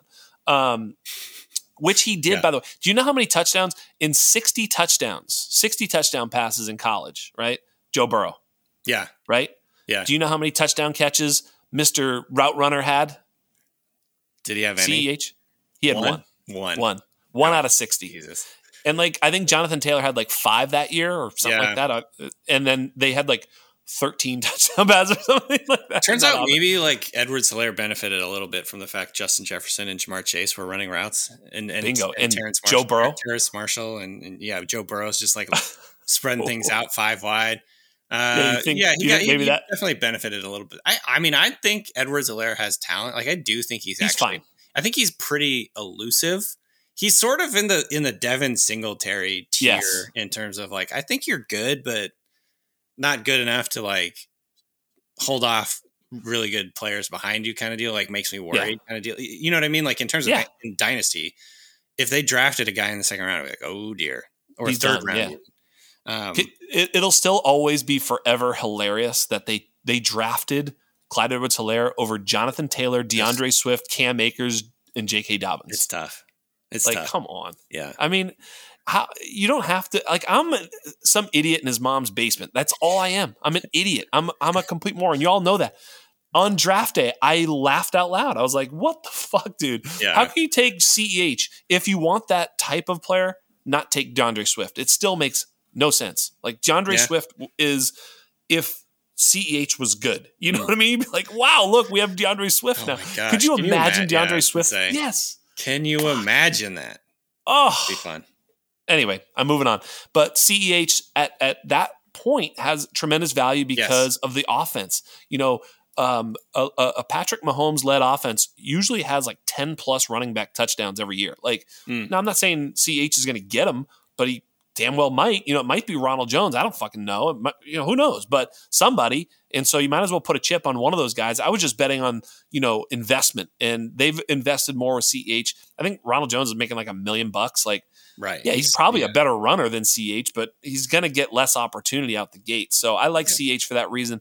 The other player I really like, and I think he's very inexpensive, is Chase Edmonds. What do you think about Chase Edmonds this year? Yeah, I mean, I think that's, again, you're kind of, it's like the 49ers situation a little bit, where I think they're going to run the ball a lot. I think there's going to be a lot of opportunity there. They paid him the most, so he looks like the clear-cut guy. It would make 100% sense that he'd be the lead back in that offense and probably get some of the passing game too. But the reason I think his ADP is where it is, and I think people are a little bit worried, is you just never really know. It could be a committee. It could end up not even being the starter. And of course he was hurt a little bit last year, so that kind of scares some people away. There's a lot of variables that are kind of holding down his ADP, but he's the type of guy who, if he ended up being, the RB12, is that going to surprise anybody? Right. Yeah, so, I think I don't think he's going to get a ton of carries, but I think the carries he gets are he is perfect for that scheme, right? You just talked about Elijah Mitchell. It's going to the zone read is going to be not necessarily good for him, but what they're bringing to Miami is perfect for Chase Edmonds. Yeah. It's also perfect for Raheem Mostert. I get that, but Raheem Mostert's making $75,000, and he's Chase Edmonds. Yeah, he's broken. Yeah, it's just no way. If Raheem Mostert beats me, then so be it. But I'm all in with Chase Edmonds at his price. I got him at the 10-12, so basically the 10-11 turn. Yeah. It's what are we doing? I literally drafted. I was at the end. I was at the 12th pick, right? So I had Pollard and CEH at the 8-9 turn. Nice. And there was two, and I was like between Edmonds. He was right there. It was like Edmonds and like Kenneth Walker or whatever. I was like, these four guys, I got to take two of them. I took Pollard and CEH, and then Edmonds made it all the way back around to me. I was actually very surprised because he was like next on my queue, So I got all three of them there, 8, 9, 10, which felt pretty good considering, I built my team without running back. So, but those are the types of guys. Miles Sanders, I think the upside play, Danny, has been. You can tell me what you think of this. Like you had mentioned, I used to like Miles Sanders, and he burned me so much that now I have PTSD. I argued that there's only two camps: people who liked him coming out and people who didn't. Yeah. People who didn't are like, yeah, I told you he sucks. Fuck off. Like I'm never drafting him. People who did are like, but it hurts, so they're done. Right. That's so those are so everybody's out. Yeah. That's a good point, right? Nobody wants him. He told us not to draft him. You know what I mean? I'm like, that's a bad sign. Like, of course, you never want to believe. Like I said, you never want to believe athletes when they say anything, because some guys will be like, "Believe me, draft me for your fantasy team. I'm going to like dominate," and then he'll get like 25% of the carries or whatever. But it's a little disconcerting. I think he's probably just sick of listening to people in his mentions talk about how he's like fucking them over for fantasy or whatever. He's just like, look, just don't draft me. And I get it from if I was him, I'd probably say the same thing. But it is honestly a little bit concerning that he doesn't think he's going to get like a lot of volume. So it's crazy. That's disconcerting for sure. So I would rather bank on one of the late guys, like whether it's Gainwell or even like a Boston. Is Boston Scott still there, isn't he? So I don't know. I'd rather do that than get Miles Sanders. Of course, I have Miles Sanders on a couple dynasty teams. To me, he's just like a hold. Can't really sell him. No, because you're not getting enough for what he could be. Nobody wants him. That's my point. Yeah. Like that's why he's so inexpensive. For him. Yeah. It's very hard to trade. So for me, it's like Miles Sanders, the upside case, look, is the same one we've given too many years in a row, which is why it's a little bit tired. But last year, man, he had checks notes, 0 fucking touchdowns. Like, and Boston Scott had like 8 and Gainwell had like 6 or 5 or 6 or something like that. It was just like really random. Both ways. You can say, well, that's because he's a knucklehead idiot who doesn't know what he's doing, and they don't trust him around the goal line, so he just gets the empty carries between the 20s where he can be explosive, and they give it to better players in and around the goal line. That's one way of looking at it. The other way is, I don't know, maybe there's some regression coming. Maybe they'll trust him more. Maybe he was this, So I get it, man. There's a lot of downside, but at his draft position, the upside in a run-first offense where he has been highly efficient and explosive in that offense. He has. He's a good player. That's a fact. He creates explosive plays, and he creates explosive plays in the passing game, which is, I think people kind of forget that from his rookie. I think his rookie year, he had like a bunch of explosive plays down the field. So I'm like keeping a candle lit for him in Dynasty. I'm avoiding him in redraft, I guess is the bottom line. Yeah, it's bad, man. So, I mean, I haven't been successful in drafting him anywhere, thankfully, but I've been advocating for it. Maybe that's just a little bit of testing my will in the real drafts. I tweeted the other day about Cordero Patterson. Like, everybody's talking about like Tyler Algier, and like there's nothing else back there. Like, so a 5th round, like there's nobody there. Can't it just be Cordero Patterson all over again this year? I've got him ranked, I think, over ADP. I haven't checked lately, but I mean, I was like, I'm bullish on Patterson. I think number one, yes, they're going to utilize him in the run game, but I also think he's going to have a big role in the passing game. I mean, again, they don't have a lot of talent in the receiving game right now. It's like basically Drake London, Kyle Pitts, and a bunch of people that, who knows who the next guy up is going to be. Like, could be Auden Tate, it could be Zacchaeus. I don't know, but maybe it's just Patterson. And so I really like him. It's going to, I think training camp, his ADP is probably going to stay depressed because they're probably not going to use him a lot in training camp and preseason, right? Because he's a veteran, he's over 30. They're probably just going to like manage his workload. And so we'll see, but like his ADP might continue to like be pretty low. But I think he could be, he was like the RB7 or something last year when he was healthy. Yes. So, or like higher. And the high ankle sprain that he sustained, it was like tale of 2 seasons. Basically, it was, he was really freaking good before he got hurt. And then, as we've seen a million times, like his ankle injury, I believe it was an ankle injury, basically messed up the rest of his season, and he couldn't really come back. He was not the same player as he was earlier. So yeah, I like Patterson, and again, it's like there's a couple other guys worth like taking late round flyers on in that offense, but like or in terms of running backs, but like I bank on Patterson getting a lot of it. Danny, but let me ask you a question. This one's going to hurt a little bit. Oh no, this one's going to hurt. Ugh. In PPR, Mm-hmm. who's going to score more points in 2022? Cordero Patterson or Kenneth Walker or Rashad Penny? Which one of those three guys is going to score more PPR points? And isn't this funny? Because I bet you if you looked at your rankings, you probably have one of those two guys ahead of Cordero or not. Tell me. No, I don't. Let me see. There we go. No, I do have Penny a couple spots higher. See? But do you believe that? Yes, it's I think so. Tell me about it. Here's the deal. I'm very high on Kenneth Walker in Dynasty, but I think it's Penny's show this year. I think Walker is going to get his opportunities to be sort of like the 1B or like the backup or whatever, the complimentary back. But man, the way that Penny ran last year, I think number one, it was the reason that they drafted him. I think that was a big part of it. The explosive plays, that's the real big thing. Is like if you're running the Seahawks style offense, where it's a lot of ground and pound, you want to protect the football, you got to get explosive plays on the ground. Like that's crucial. And Penny was able to do that. Like he did that at an incredible rate down the stretch. He was like one of the best running backs in the NFL. And if he can stay healthy, which is a big if, but if he can stay healthy, I think that is the key here. And so I would put Penny as the clear-cut 1A in the Seahawks offense, and that's why I've got him ranked up there. But I think Patterson, is a couple spots below. So does that mean that you are a little lower on Kenneth Walker at this particular point? Yeah. Right now in 2022, I'm not super bullish on Kenneth Walker. I think longer term, I think Penny's on a 1 year deal. Yeah. I don't know if they're going to keep him around. Maybe they will. It could happen. But like long term, I'm really high on Walker because I think he is in terms of archetype, he's kind of similar to Penny. He's got the explosive playability. And that's the reason I think they like him so much is, he can make guys miss. He can contribute as like a heavy, like a high volume kind of guy, but also he's going to create explosive plays on his own. Plays where they need those types of plays if they're going to be like this ground and pound, very run balanced type of team that's relying on like a game manager quarterback. You need to create explosives on the ground. Like Pete Carroll's talked about this for like 10 years, like explosive plays on the ground. If you create an explosive play on the ground or any explosive play, it's like, your odds of scoring on that drive go up exponentially. It's crazy. So, I think that's like a big deal to them. And I'm honestly, like, if you look back and I know that Russell Wilson is Russell Wilson, he was playing well down the stretch too, but like Penny was freaking insanely good down the stretch last year for the Seahawks. It legitimately changed their offense. So, I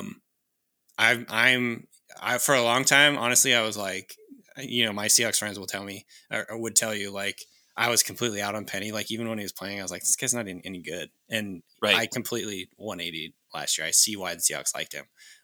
Cause he's explosive, man. And he like his combination, and I don't say this lightly, but like it somewhat reminds me of Deebo Samuel. He's like a thick, big guy with lightning quick feet and acceleration. Yes, that's right. He's not the same player as Deebo. I'm not saying he's Deebo. No. Yeah, I know what you mean. But stylistically, like he's a big guy whose feet are fast and he can accelerate when he sees like a gap in the defense. That was it. Yeah. So that was why we loved him. That was why we loved him coming out. I mean, it was the small school and big running lanes. It was the Darrell Henderson and that whole thing where you're like, well, I don't know if he's any good. Look at all the space he has. But like he's a good returner. Yeah, he was a returner. Like he showed that he was a dynamic player with the ball in his hands, and that's where you get that Deebo comp is a dynamic player with the ball in his hands. That he was, and I'll give you that. The thing with Penny, of course, is that injury and the fickle nature of the Seahawks and the low volume offense. There's some questions there, but I like the Penny call, man. I don't know if I've got the balls to go out and say it, but I do get it. I think I'm probably way above ADP on Penny. I got him at RB22, and that's probably it's like I think his ADP is RB32, so I'm like really high on Penny. But I think it's because basically what we saw down the stretch last year. I think people are definitely still worried about the injury situation, which is very valid. But I think he has a chance to like really do some stuff this year and be involved in the passing game a little bit. Yeah. No, I think that's fair. One of the guys I'm obviously super excited about. I think I sent you the video of David Andrews running down and giving his Mondre, yelling for my boy, Ramondre Stevenson. We were hyping Ramondre. I think I went back. I think it was the January 7th pod of last year. So it was like, we were talking about Ramondre Stevenson. Like, Ramondre's been this guy. It's not just because he plays for my hometown Pats. Like, he's just got this really tantalizing upside that, he was JUCO, he was suspended, he was fat, he was, but what he was is productive with these quick feet and soft hands and faster than he looks. Like, he broke that run down the sideline, where everybody's like, wait, who's that? Yeah, who's that motherfucker? Oh, that's Ramondre. Yes. He's fast. He's sneaky fast. And, so he could be one of these sort of bell cow backs that, just sort of like in 2 years will be like, he's a top 10 dynasty running back. It's possible. Yeah. So I moved him all the way up to RB 27 in dynasty, and I think that's coming from the fact that Damian Harris hit perfect last year and still was not anything really positive for your team because he doesn't catch passes. Yeah. So while I think Damian Harris and Ramondre will come close to splitting the sort of the workload on the ground, I don't think one of them will have a tremendous amount more than the other. I don't know who will have more, probably Damian Harris, but I do think Ramondre is going to have an opportunity to take control of the pass down work, or at least have a say-so in the pass down work. Yeah.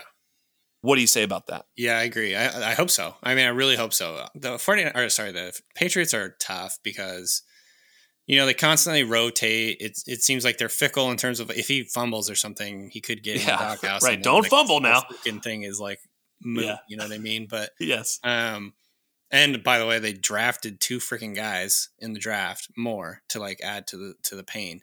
But I think talent wise, you can see it. He makes guys miss. He's a big back with light feet and shiftiness to make guys miss in a phone booth. We see that every time. And then also he can create the explosive plays, and he did so at a very high rate last year.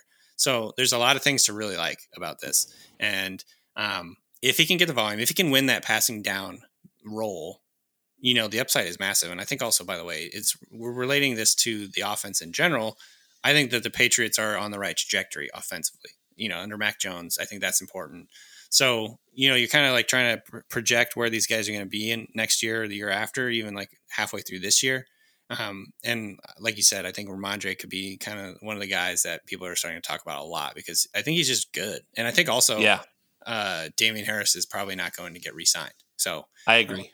Yeah. That's why I like him in Dynasty. I got him at RB 30. So I'm just a few spots behind you here in Dynasty. Yeah. I think that's it. I was like, I had him in the mid 30s. I wasn't really sure. And then I just kept moving him up. And then I moved him up just the other day. And someone asked me on Twitter, they were like, well, is that because of the camp reports of him catching passes? And I was like, that just kind of confirms it for me. Yeah. Like, I thought that was maybe where they'd go with him because he's so skilled at it. And if those are the reports, well, I want to be ahead, not behind with Ramondre. I think he's the more dynamic back out of Damian Harris and himself. Mm-hmm. And then you're right. You got Kevin Harris, who's a late round pick, Pierre Strong, who's a small school guy, both rookies. And I think James White is broken. It pains me to say that. It seems that way, yeah. Yeah, it's sad. I'm not, it's brutal. It's a brutal fucking gladiator sport. I'm, crushed for him. I hope he's okay. But like, it's like Chris Carson, like I had zero. I never thought Chris Carson was coming back, and he, of course, sadly retired recently. Right. I think we're going to see the same thing from James White. These guys just really brutalize their body, and they have to be so – it's like, he's probably okay. You need to be better than okay. You need to be fucking elite and ready to go. You can't be like, my hip kind of hurts. That's not going to work. Right. So I think he's done, and I think that opens up something for one of these guys in the pass game, obviously. Some people have been talking about Pierre Strong, but he wasn't a very good pass catcher in college. Maybe he is one. We'll find out. But Ramondre has proven it. Yeah. Maybe this is part of me just not being all that high on Pierre Strong. Just, my pre-draft process. I just wasn't as, I think, stoked on him as a lot of people are. The speed is certainly there, but like, you know, I just didn't see it quite what everybody else saw. I actually liked Kevin Harris a lot more than me too. Pierre Strong. So we'll see what happens with that. But I think Kevin Harris is probably the long-term sort of replacement for Damian Harris. I agree. And then Ramondre has this opportunity to be like the lead back / pass catching down back type guy who's going to get like the valuable touches. It's always going to be a committee, probably in New England. But he could have a good, valuable role. So, yeah, I think, you know, I was like probably too excited about him last year. So I'm tempering my enthusiasm this year a little bit because I got over my skis, I think, a little bit with Stevenson Love last year. And he, you know, he played and he was impressive, but Harris was always well ahead of him. This year, you know, I think the two running backs being drafted in this draft speaks to, first of all, kind of the way Bill wants to play, which is a little bit more of a ground and pound. But even if they were going to pass the ball a lot, you need running backs. And I think this speaks to the fact that they knew James White was probably not okay. And they also don't think they're going to re-sign Damian Harris. So it's like, well, we need to, you know, restock the cupboards. And we got this, and they need to be faster. That's for sure. So they got faster with Pierre Strong. Look, I think Pierre Strong is fun. You'll love this. Like we always talk about floor and ceiling, and one of the famous players. Do you remember the kid from Washington State, James? What was his name? Williams. James Williams. Yeah, remember James Williams, and everybody was like, he's going to be the next James White. Yeah. Right. He never played it down. Never even made a team. I don't think. Yeah. Never made a team, never played it down. So I always joke that the range of outcomes for Pierre Strong is somewhere between James Williams and Jamal Charles. Right.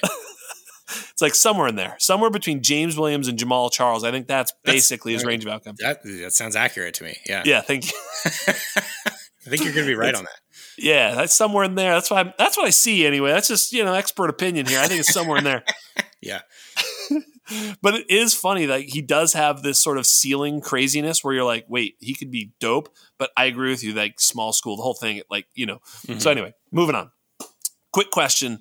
Do you do a fantasy 150? Like Evan Silva has inspired me to do the fantasy 150, which is my top 150 redraft.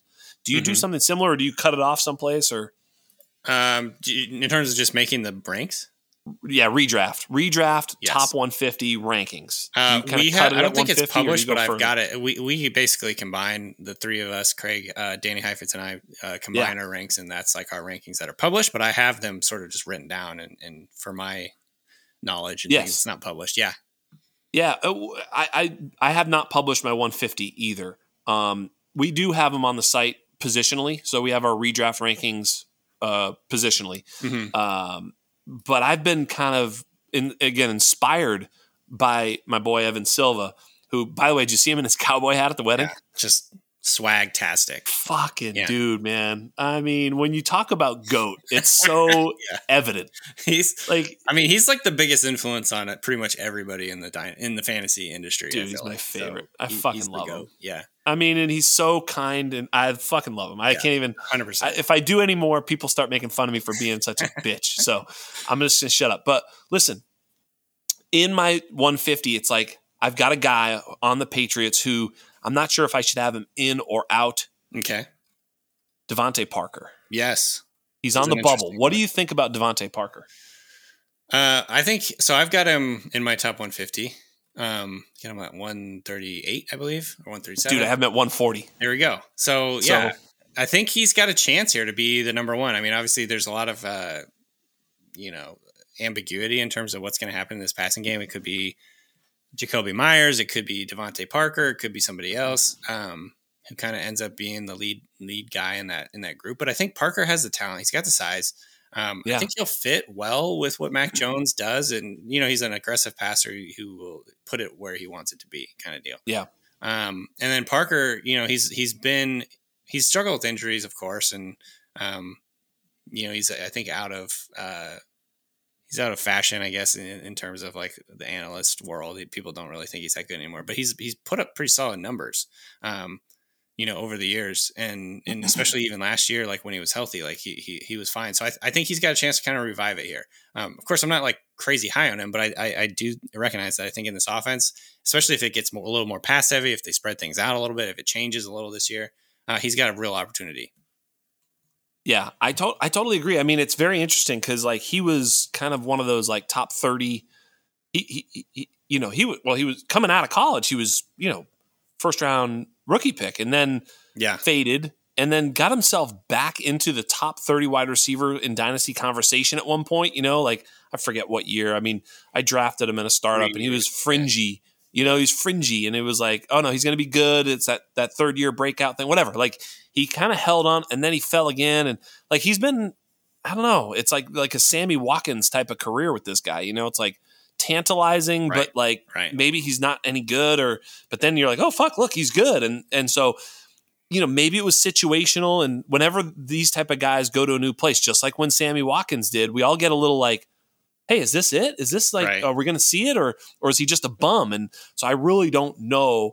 But for those reasons, I'm really up and down on Devontae Parker, and just with so many weapons. I don't know if I'd call them weapons, but so many sort of muted weapons, in New England, like Kendrick Bourne, and they just drafted a guy, and Jacoby Myers, and the two tight ends, and and they're not going to pass much. And it's like, well, maybe there's just not enough there anyhow, even if he's quote unquote good. That's the other fear, right? And it could be somebody different every week, knowing. Yes, totally. So, yeah. I mean, that's why his ADP is where it is, but I do think he's good. He's trending right now. Maybe is this because I said his name out loud? It's like the Alexis. The algorithm. Yes, this is exactly right. Yeah, he's trending on my Twitter right now. I guess he's doing well. He's doing well. Really? In training camp. Yeah. So there you go. Fucking A. This is like it's like when you went wild. This when you start talking about furniture for your house, and next thing you know, you're getting furniture ads. The fucking internet is that smart, knows we're talking about it. Boom. It's unbelievable. All right, we're going to play a little this or that. So I'm going to start by doing this with Devontae Parker, even though this isn't on the show sheet. You got to be cold on this one. So we're going to go cold open and then go on the ones I already gave you some prep for. Redraft this year, not dynasty. This is redraft take, and then we'll go into some dynasty stuff. All right. Redraft. I think I did it dynasty. Am I an idiot? Did I do it dynasty? Yeah, dynasty. But we're going to do dynasty or redraft? This is redraft? No, this is redraft right here, but on the show sheet it was dynasty. So check it out. Redraft this year, Devontae Parker or Tim Patrick? Patrick. Devontae Parker or Jalen Tolbert? Parker. Devontae Parker or Kenny Golladay? Golladay, I think. It's so fucking weird, isn't it? Devontae Parker or Nico Collins? Parker. Yeah. He's in there though, right? This is like the right his spot. Range. Parker and Golladay. Yeah, that's the right range. Remind me of each other. Because let's see, who do I have well ahead? Because then it's like, then it's guys like, Julio Jones, Kadarius Toney, Garrett Wilson, Jarvis Landry. It's like he's well behind that. Yeah. But like after that, there's a bit of a fall. Like what about Devontae Parker or DJ Chark? Probably Parker. Yeah. Yes, Parker. I'm actually looking at my ranks. I've got Parker and Patrick right next to each other. They're me too. I got Parker and Patrick back to back. What about MVS or Parker? Speaking of right next to each other, he's the one right before Parker, so MVS. Right. All right, so we just, I'm a fucking. You're in the psychic. right zone. Like you grouping that real well. Yeah, it's like, man, I don't know. Like when you're there, it's hard because some of these other guys may have, I don't know. It's like, who are you pressing the button for when you're in that zone? Because you can say Parker, Patrick, whatever, but like when you're there, you're like, you can only kind of take one. You know what I mean? Right. You're not gonna, so it's like I like Tim Patrick a little bit. I love Jalen Tolbert. He's actually the highest on that list, and I think it's just because of upside. Although, if Gallup is going to get back on the field as Godwin and some of these other guys are being told they're gonna, then that limits the Tolbert upside. For me, Tolbert was a 6-week play and hopefully just plays his way into targets for the season. Right. If he's not, if he's competing with Gallup and Lamb early, it's going to be harder. Yes, absolutely. Yeah, it's going to be harder. So we'll see. I'll be lowering Jalen Tolbert if we get good news on Michael Gallup. That makes sense. All right, here we go. This is fun. This is Dynasty. Who'd you prefer? Okay. All right. So we can, and the first one, kind of interesting. So the first one, who would you prefer in Dynasty? Jalen Tolbert or Michael Gallup? I think I know what you'd say. I'm going Gallup on this one. I think because I'm kind of a Gallup guy. I like Gallup. I think he's really good. And they obviously re-signed him to be, the number 2 or whatever there. I think they have the long-term vision with him. So I'm going Gallup.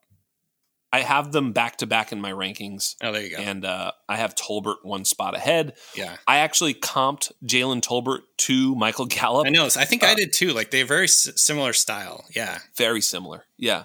Body size, the whole thing, everything very similar. So, yeah, they're back-to-back in my dynasty rankings. So, neither one of them very high, but they're both there. Right. And I think it's all a matter of, I think they're very similar players. And I think that's why they drafted them. It's like, totally.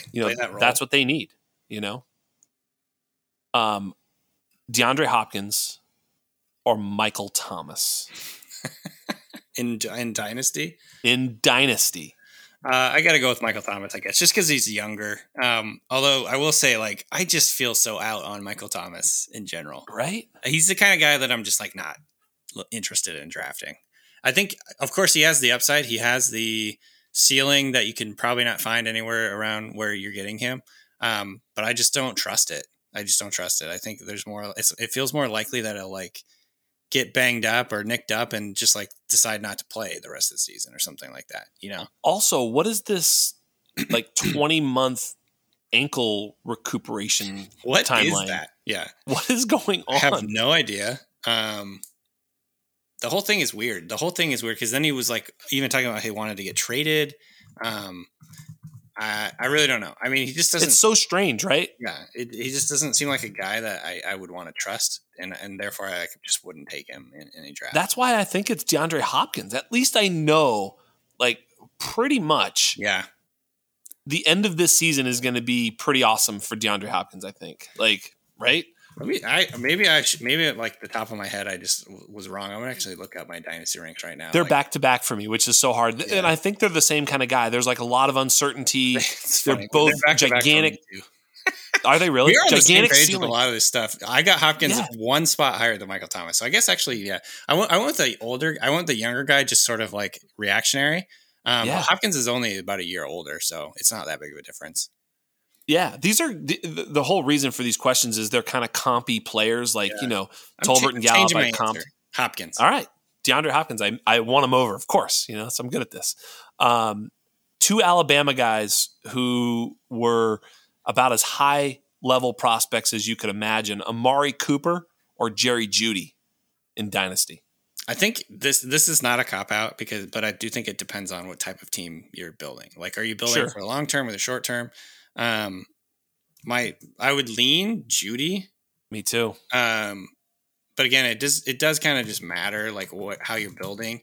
I think if obviously if the Deshaun Watson stuff matters a lot, and like we'll find out kind of what's going on with that. Pretty soon here probably. But I'm looking at my ranks. I've got Jeudy a few spots below Amari, but I think that's not that. Like, of course, I think rankings are sort of guidelines, and it depends on what type of team you're building. If you're wanting to win now, obviously, I think Amari Cooper is probably more valuable. But I got Cooper wide receiver 28, Jeudy wide receiver 30. So I have them both at 33, 34. Mm-hmm. I've moved Cooper down. I've been a little bit behind consensus on Jeudy the whole time. Yeah. And moving Cooper down, I keep going. Excuse me. I keep asking myself, like, would I rather this guy or that guy? And every time it's the other guy, not Amari. And I'm like, fuck. So I guess I got to move him down. And then I looked at him like right there with Jeudy, and I'm not that high on Jeudy. And I'm like, God, man, like if we knew that Deshaun Watson was playing, he would move up 5 or 10 spots or something. Because like that's going to be fun. But I think the cynic in me is like assuming that Watson's a suspension's not going to be as big as people think it should be. Gosh, it's so that's not probably why I've got him a little bit higher. But like I think it does matter a lot. Obviously, how much time he's going to be missing. Totally. Yeah, that's exactly correct. So I mean, that's probably a little bit of a tough question. But two USC guys that I've comped to each other, not direct comps, but similar.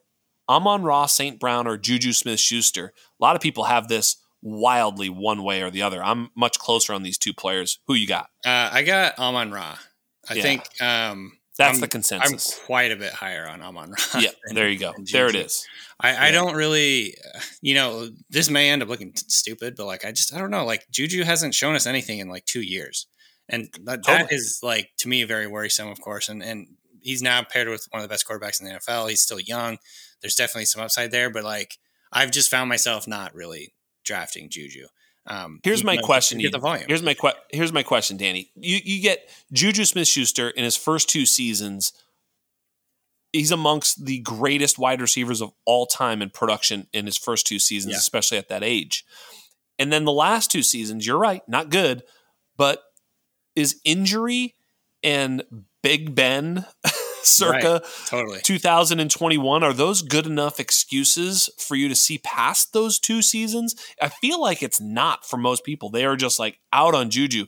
And I'm not saying I'm like, oh, fuck, Juju's a man. I'm just saying like, isn't it possible he's way better than that? Yes, absolutely. Absolutely. Right? And this is like a great situation for him to couldn't be better. I think it's not only it's the injuries, it's the Big Ben situation. I think those things are very valid. To me, one of the biggest worries is the NFL seems to be out on Juju. That's true. And that I would not say like normal, like it is important to follow the money. In every case, it's not true. Not every case it's true. But the fact that the NFL basically seemed not to be very interested in Juju, I think it's like pretty concerning, and maybe for sure. And in Dynasty, even though like coaches and GMs are wrong all the time, like in Dynasty, like having a 1-year deal or whatever he's on, like that adds a lot of uncertainty, and that's why I'm pushing him down. So that's a great answer. I think, I think it's, would I be surprised if he has a big comeback year? No. Right. But I think a lot of those like concerns need to be baked into his ADP. Yep. Or his rank. Yeah, you're right. This season is going to spell either like a big win on Juju for those of us who have kind of been, holding out a little bit of hope and getting him above ADP, or it's going to be like crash. It's like, well, that's the thing if he doesn't succeed this year, he might be out of the NFL, like legitimately. So bad. So that's like when I'm building my dynasty rankings, situation and longevity and like the amount of runway that they have to be on your team, I do not want to have zeros on my team. Right. You know what I mean? I don't want to have untradeable players. And Juju could be 100% like untradeable after this year. Yeah, no doubt. Yes, right? No doubt, brother. So that's like that's a really important kind of like context, I think, to this is the upside is definitely there, but the downside is scary. Yeah, he'll no longer be an undroppable. I agree with you 100%. Another USC teammate situation. I love these in Dynasty. This one's so good. I fucking love this question. This is hard. It's good, right? Yeah. Drake London or Michael Pittman in Dynasty? Who you got? Such a good one. I'm going with Drake London. Oh, great. I'm probably going to end up looking really wrong on this, but like I was never really super high on Pittman. I think he's in a great situation and the opportunity is going to be there. And I think he's a good player. But I would just rather go with like the elite upside Drake London brings up. I mean, maybe Pittman's going to have elite upside too. I think they're both like good. They're both high. Of course. I've got Drake London wide receiver 14, Pittman wide receiver 18. So they're both top 20. But I would prefer London just because I think he's more talented, really. Yeah. I've got London and Pittman back to back at 12 and 13 in my Dynasty rankings. So yeah, Pittman is like, it's funny because I've said this so many times. Pittman is going off at like wide receiver. I'm going to look real quick right now on Underdog, like right this second. He is, let's see, 10, 11, 12, 13. He's the wide receiver 13 in redraft, basically, best ball. Yeah. Right? So like if he is that right, and he's also 20, 2 or 3 years old, like he has to be a top 13 Dynasty. Right. Like, do you know what I mean? If you're taking him above the guy in redraft, you have to take him above whoever you're taking him above in Dynasty. Like he's going ahead of DJ Moore in redraft. Yeah. Well, he's younger than DJ Moore. So I have him behind DJ Moore, but shouldn't he be ahead of, you know what I mean? If he's going ahead of Jalen Waddle in redraft, he has to be ahead of Jalen Waddle in Dynasty. Like what the fuck, I mean, that is, and that is like assuming the the wisdom of the crowd is correct. Agreed. Right? But like, I totally see what you're saying. Yeah, I think it's a very important like point. It's a very good point. Maybe I have Pittman too low there, and but like again with your rankings and a lot of the time I think and Silva does this. It's like you want people to get the guys that you like, so you rank them higher. If people are following your ranks. Yes. If someone's following my ranks, they're going to get the guys that I'm higher on because I'm higher on ADP, and I think it's important to move these. So that like you're doing something with your ranks is rather than just going and like recreating ADP, right? Kind of deal. You know what I mean? So I think that's probably what I was like going for here. Like I just prefer. I honestly just like DJ Moore more. I like Waddle more. I like McLaurin more. I like a guy like Mike Evans. Again, it depends on what type of team you're building. Yes, because you're not taking Evans over Pittman if you're, wanting to build a long-term winner or whatever. But totally, yeah. So that's I think again guidelines versus like look at like my rankings and make sure you pick the guy that's it just gives you an idea of where guys should be valued. I think that's right. I'm way ahead of ADP on Juju, but I would never take him where I have him ranked. I would absolutely because I don't have to. I would never pay that price. Mm-hmm. It's just where I have him based off of what I think is going to happen. But helps you find value if you're drafting. If you're following along with my rankings, you can see where guys I think are valuable. Yeah, you can wait around. Take a guy just behind him in my rankings because his ADP. Right? Yes, totally. Be smart. Don't just fucking take the next guy. That's right. Speaking of taking the next guy, boy oh boy, New York Jets, Zach Wilson's mom, the whole thing, man. I fucking love this. This is my favorite story, Danny. Yeah. Like just Zach Wilson piping his mom's friends is to me unbelievable. Like it's unbelievable. His girlfriend saying it on social media. Like this just brings me joy. Like this whole story, he looks like he's 12 years old and like literally just hammering home his mom's like chums. You know what I mean? Like unbelievable. It's just so good. BYU, everything, all of it. It's just fucking delicious. Well, now he gets to choose the fate of Elijah Moore versus Garrett Wilson. Yeah. Which one will the chosen one choose? Man, this is so tough. So good, right? And I honestly, if like you really felt passionate about it, you could probably talk me out of this. But I've got Elijah Moore slightly ahead of Garrett Wilson. Yes. And I've got him at 21 versus Garrett Wilson at wide receiver 23. So I think that they're close. I basically am just like they're the exact same age almost. Yes. I'm more just like I really was impressed with what I saw with Elijah Moore. Maybe it's just he's done it in the NFL. And that counts for a little bit. Like there's just a little less risk, I guess. Yep. I think Garrett Wilson's really good and his skill set's incredible and he could end up being really good. And obviously like he's a top 10 pick or 11th maybe or whatever it was. And based on that, maybe he ends up being way better at pro. Yeah. I could end up looking dumb here, but like, I think just baking in what we know right now, baking in a little bit of the risk of guys coming to the NFL and bust. Like, I just think Elijah Moore showed that he's legit as a rookie. Yeah, I agree with this take, by the way. Yeah. It's the safer choice, right? Because we've seen him do it. It's possible that Garrett Wilson can't do it in the NFL. It's not very likely, but it's possible that he just can't quite be elite and he's sort of a this or that. It's possible. Not likely. I have him back-to-back in my rankings as well, 24 and 25, and Elijah Moore slightly ahead because of the reasons given. I've seen it. Look, if you said one of these guys goes for 1,300 yards over the next 3 years, one of them just does it. One of them doesn't. Like, I don't know. Elijah Moore's as good a bet as the other dude. Yeah. Right? So the ceiling is there for either one of them. I actually like Elijah Moore a lot. We both liked him a lot last year on this very podcast. We were singing the praises of Elijah Moore. So might as well keep that train going and just hitch our wagons. Keep it rolling. Yeah. That's how I feel. It's unfortunate. I kind of just wish Wilson had gone somewhere else. I know. Totally. But this is the world we live in. We never get what we want, damn it. Gronk, come back. This one I love, man. This is like, the good team wide receiver 3 or the bad team wide receiver 2. They were both sort of last year, 3rd round rookie picks. Like, they both have a little bit of tantalizing upside. Josh Palmer for the Chargers versus Nico Collins at the Texans. Yeah. Which one of those two dudes you got in Dynasty? I got Palmer by a hair. It's funny. I think we're pretty we're pretty well, like we have a similar Pretty close. ranking, like pretty close on a lot of these rankings. I think we see eye to eye on a lot of these guys. Yeah.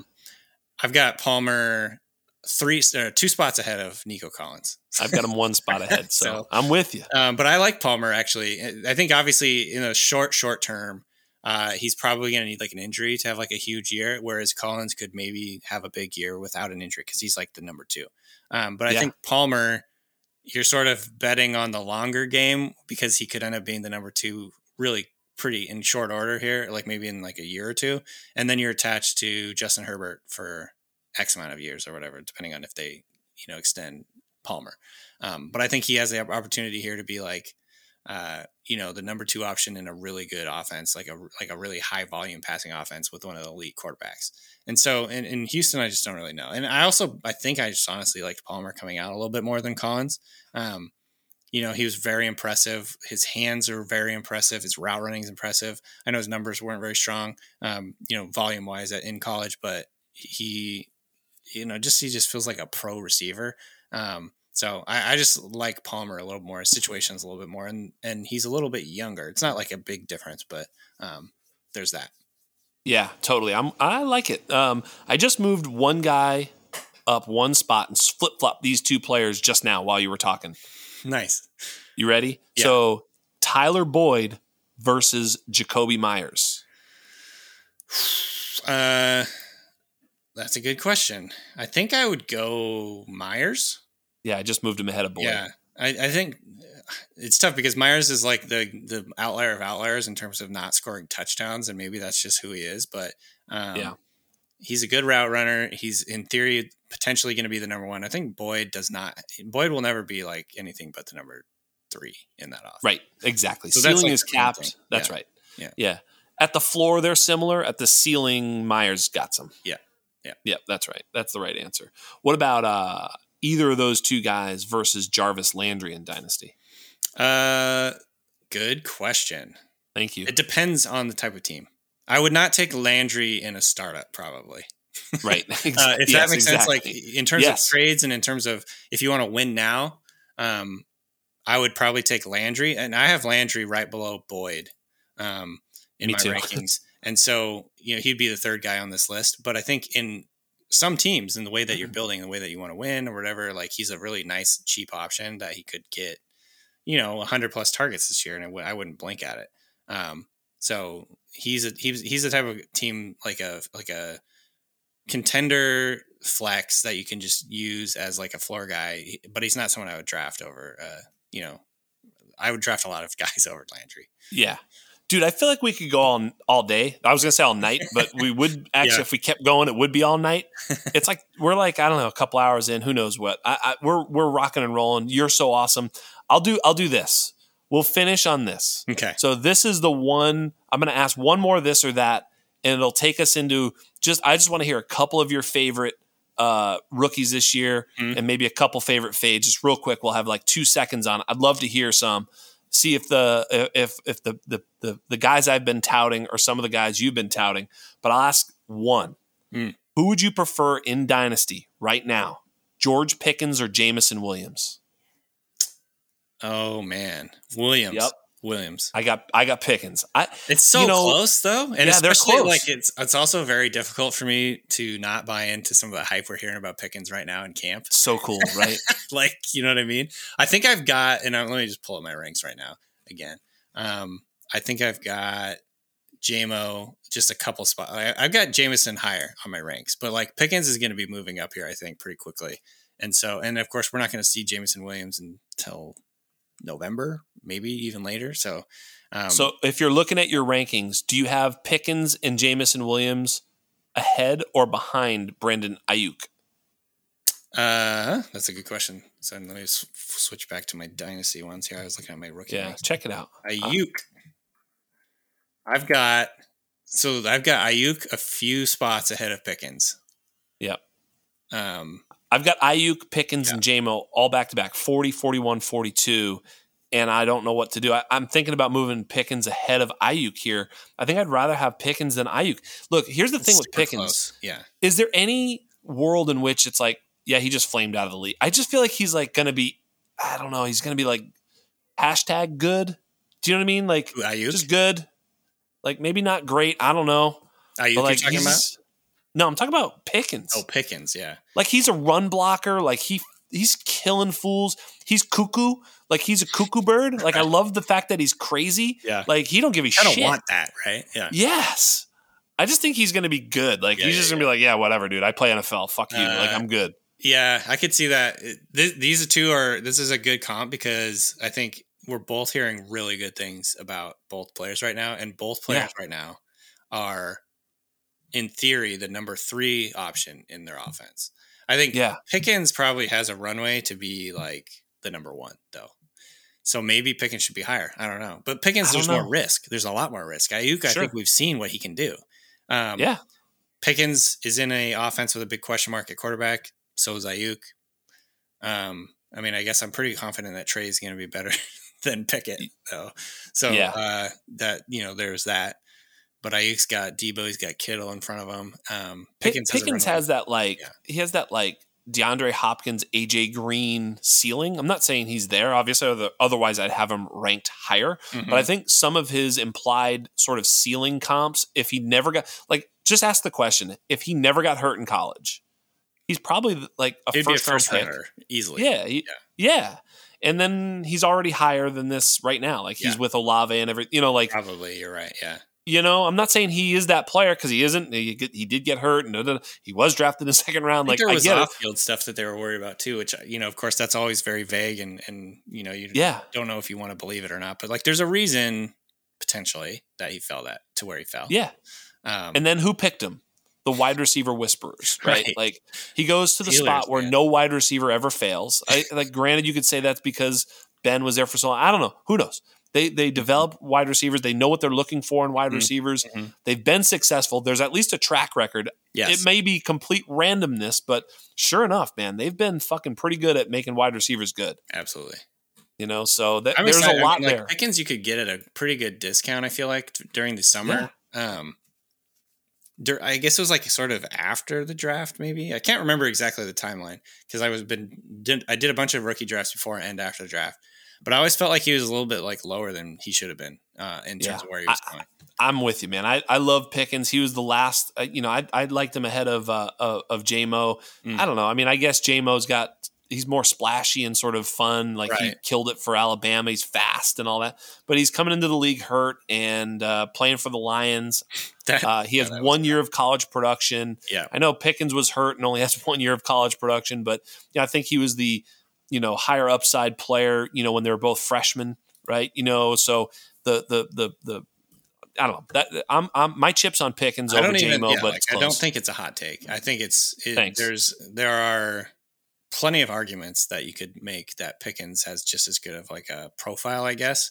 Because he's the type of guy who can be like a true alpha number 1 too. Whereas Jameson Williams doesn't really have that size, field stretcher type of style.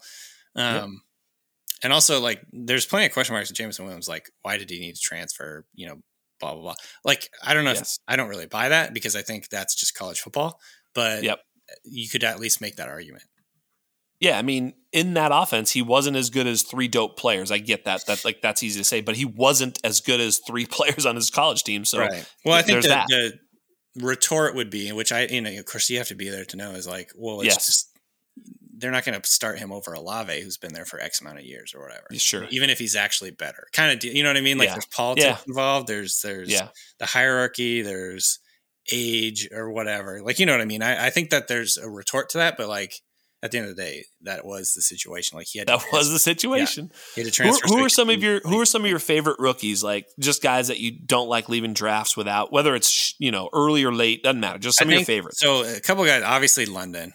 I think he's just going to get a ton of volume. It's hard. Like, I feel like he would have to get hurt to not like put up pretty good numbers. Yeah. Olave to me feels like a pretty sneaky one just because, he could end up being the number 1 if Michael Thomas does what I am worried he'll do and like either get hurt or not play or whatever. I'm becoming more and more intrigued with Sky Moore. There it is. Not a boy. In terms of like what he could do, like maybe he's sort of the guy everybody's forgetting about right now. He's on the Chiefs, of course. That helps. He is exactly, I think, what they need in that offense. And then, of course, Burks. I think, Burks is like the highest variance rookie in this class. I think probably like there's a world in which I could see him totally suck in year one. Yeah. But there's also a world in which I could see him catch 1,000 yards, Yeah. So I think his ADP was like plummeting for a while here, but now he came into camp. He had a couple good days. He's in shape-ish. That's all looking good. So I'm really intrigued with Burks, but and then of course we talked about James Cook. The two sleepers I want to throw out here: Wan'Dale Robinson for the Giants. Everyone wrote him off, I think, and maybe this is for a good reason, but he's like tiny.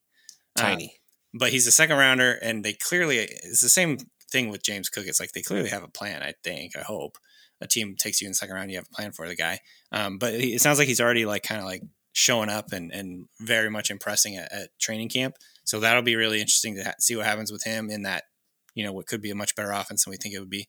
They just haven't scored touchdowns. Like everybody forgets about the Giants, and for good reason, because they suck at scoring touchdowns. I think that's going to regress positively this year. And then a Khalil Shakur for the Bills, who maybe not so much this year. This is probably more of like dynasty talking, but like the number 3 option in that passing game, I think is going to be valuable. And so he's the kind of guy who, if McKenzie doesn't work out, it sounds like McKenzie's having a really good camp. So that probably sort of eliminates this. But, if he ends up getting hurt or if he ends up not being kind of like as good as people making him out to be, like Shakur could step in and be pretty productive as a rookie. I love it. I'm a big Tolbert guy. I'm a big Sky Moore guy. I think the running backs, there's not much there. I'm a Rashad White guy. So those are kind of some of the players I've hung my hat on. I'm a little bit scared of Wan'Dale just because of the size. Like, totally. I totally understand that. Yeah. We've been caught with our hand in the cookie jar on this one, even with a guy like Rondale Moore. Yeah. Like where it was like, man, I thought Wan'Dale, they sound too much alike. I'm just out on the whole. They're both 5'7", 5'6". Next year it'll be Shondale and fuck him too. It's I can't do it. It is funny that Wan'Dale and Rondale are like so like the names are so close. It's like they're almost the exact same player too. Like obviously PTSD. Wan'Dale is like much thicker, but like like stylistically they're pretty similar. Yeah, absolutely. Well, on the note of Shondale, Wan'Dale, Rondale, PTSD Dale, we're gonna go out on that. That's the show. We did it. I'm still holding strong though. I want Wan'Dale to show out this year. Dude, I love Wan'Dale. He was great. And then I found out how small he was. I'm like, I'm not sure about that. And then he goes to the Giants. He's almost the exact same size as Elijah Moore. Just remember that. Think of it that way. Is he though? Well, is that right? I think listed. Or is that like what they put him in the program as? I don't know. I don't know either. It's a good question. I'm not going to look it up. We're too late in the show. Right now, everybody, the show's over. Go Google the fucking size difference between those two players. And if they're exactly the same size, I will eat a live crow. All of it in one bite. Gross. Yeah. It's brutal. Not really. I won't. Where does that come from? Eat crow. Like, all of a sudden you lose a bet, you have to eat a whole crow. Like, I don't fucking get it. Anyway, Google that shit too, people. Let us know what's going on. But yeah, thanks for coming on, man. This was a long show, but like I said, man, I love talking to you. I love the Ringer. I love what you're doing. I respect you. Thank you for being in my league. Thank you for being awesome. Yeah. Thank you for everything. You're awesome, Danny. Thank you so much. I appreciate it, man. Really. Tell everybody where they can find you. I don't think I gave your you jumped in so quick. I don't think I gave you a proper intro. So check out the Ringer Fantasy Football Rankings, draft guide at fantasyfootball.theringer.com. And then you can hear me and Danny Heifetz and Craig Horlbeck on the Ringer Fantasy Football Show several times a week. I think we're going to 3 times a week next week. So yeah. Yes. It's a great show. And you're at Danny Kelly. Danny B. Kelly on Twitter. Danny B. Kelly. Sorry, on Twitter. I wasn't looking at it. I just know it from memory.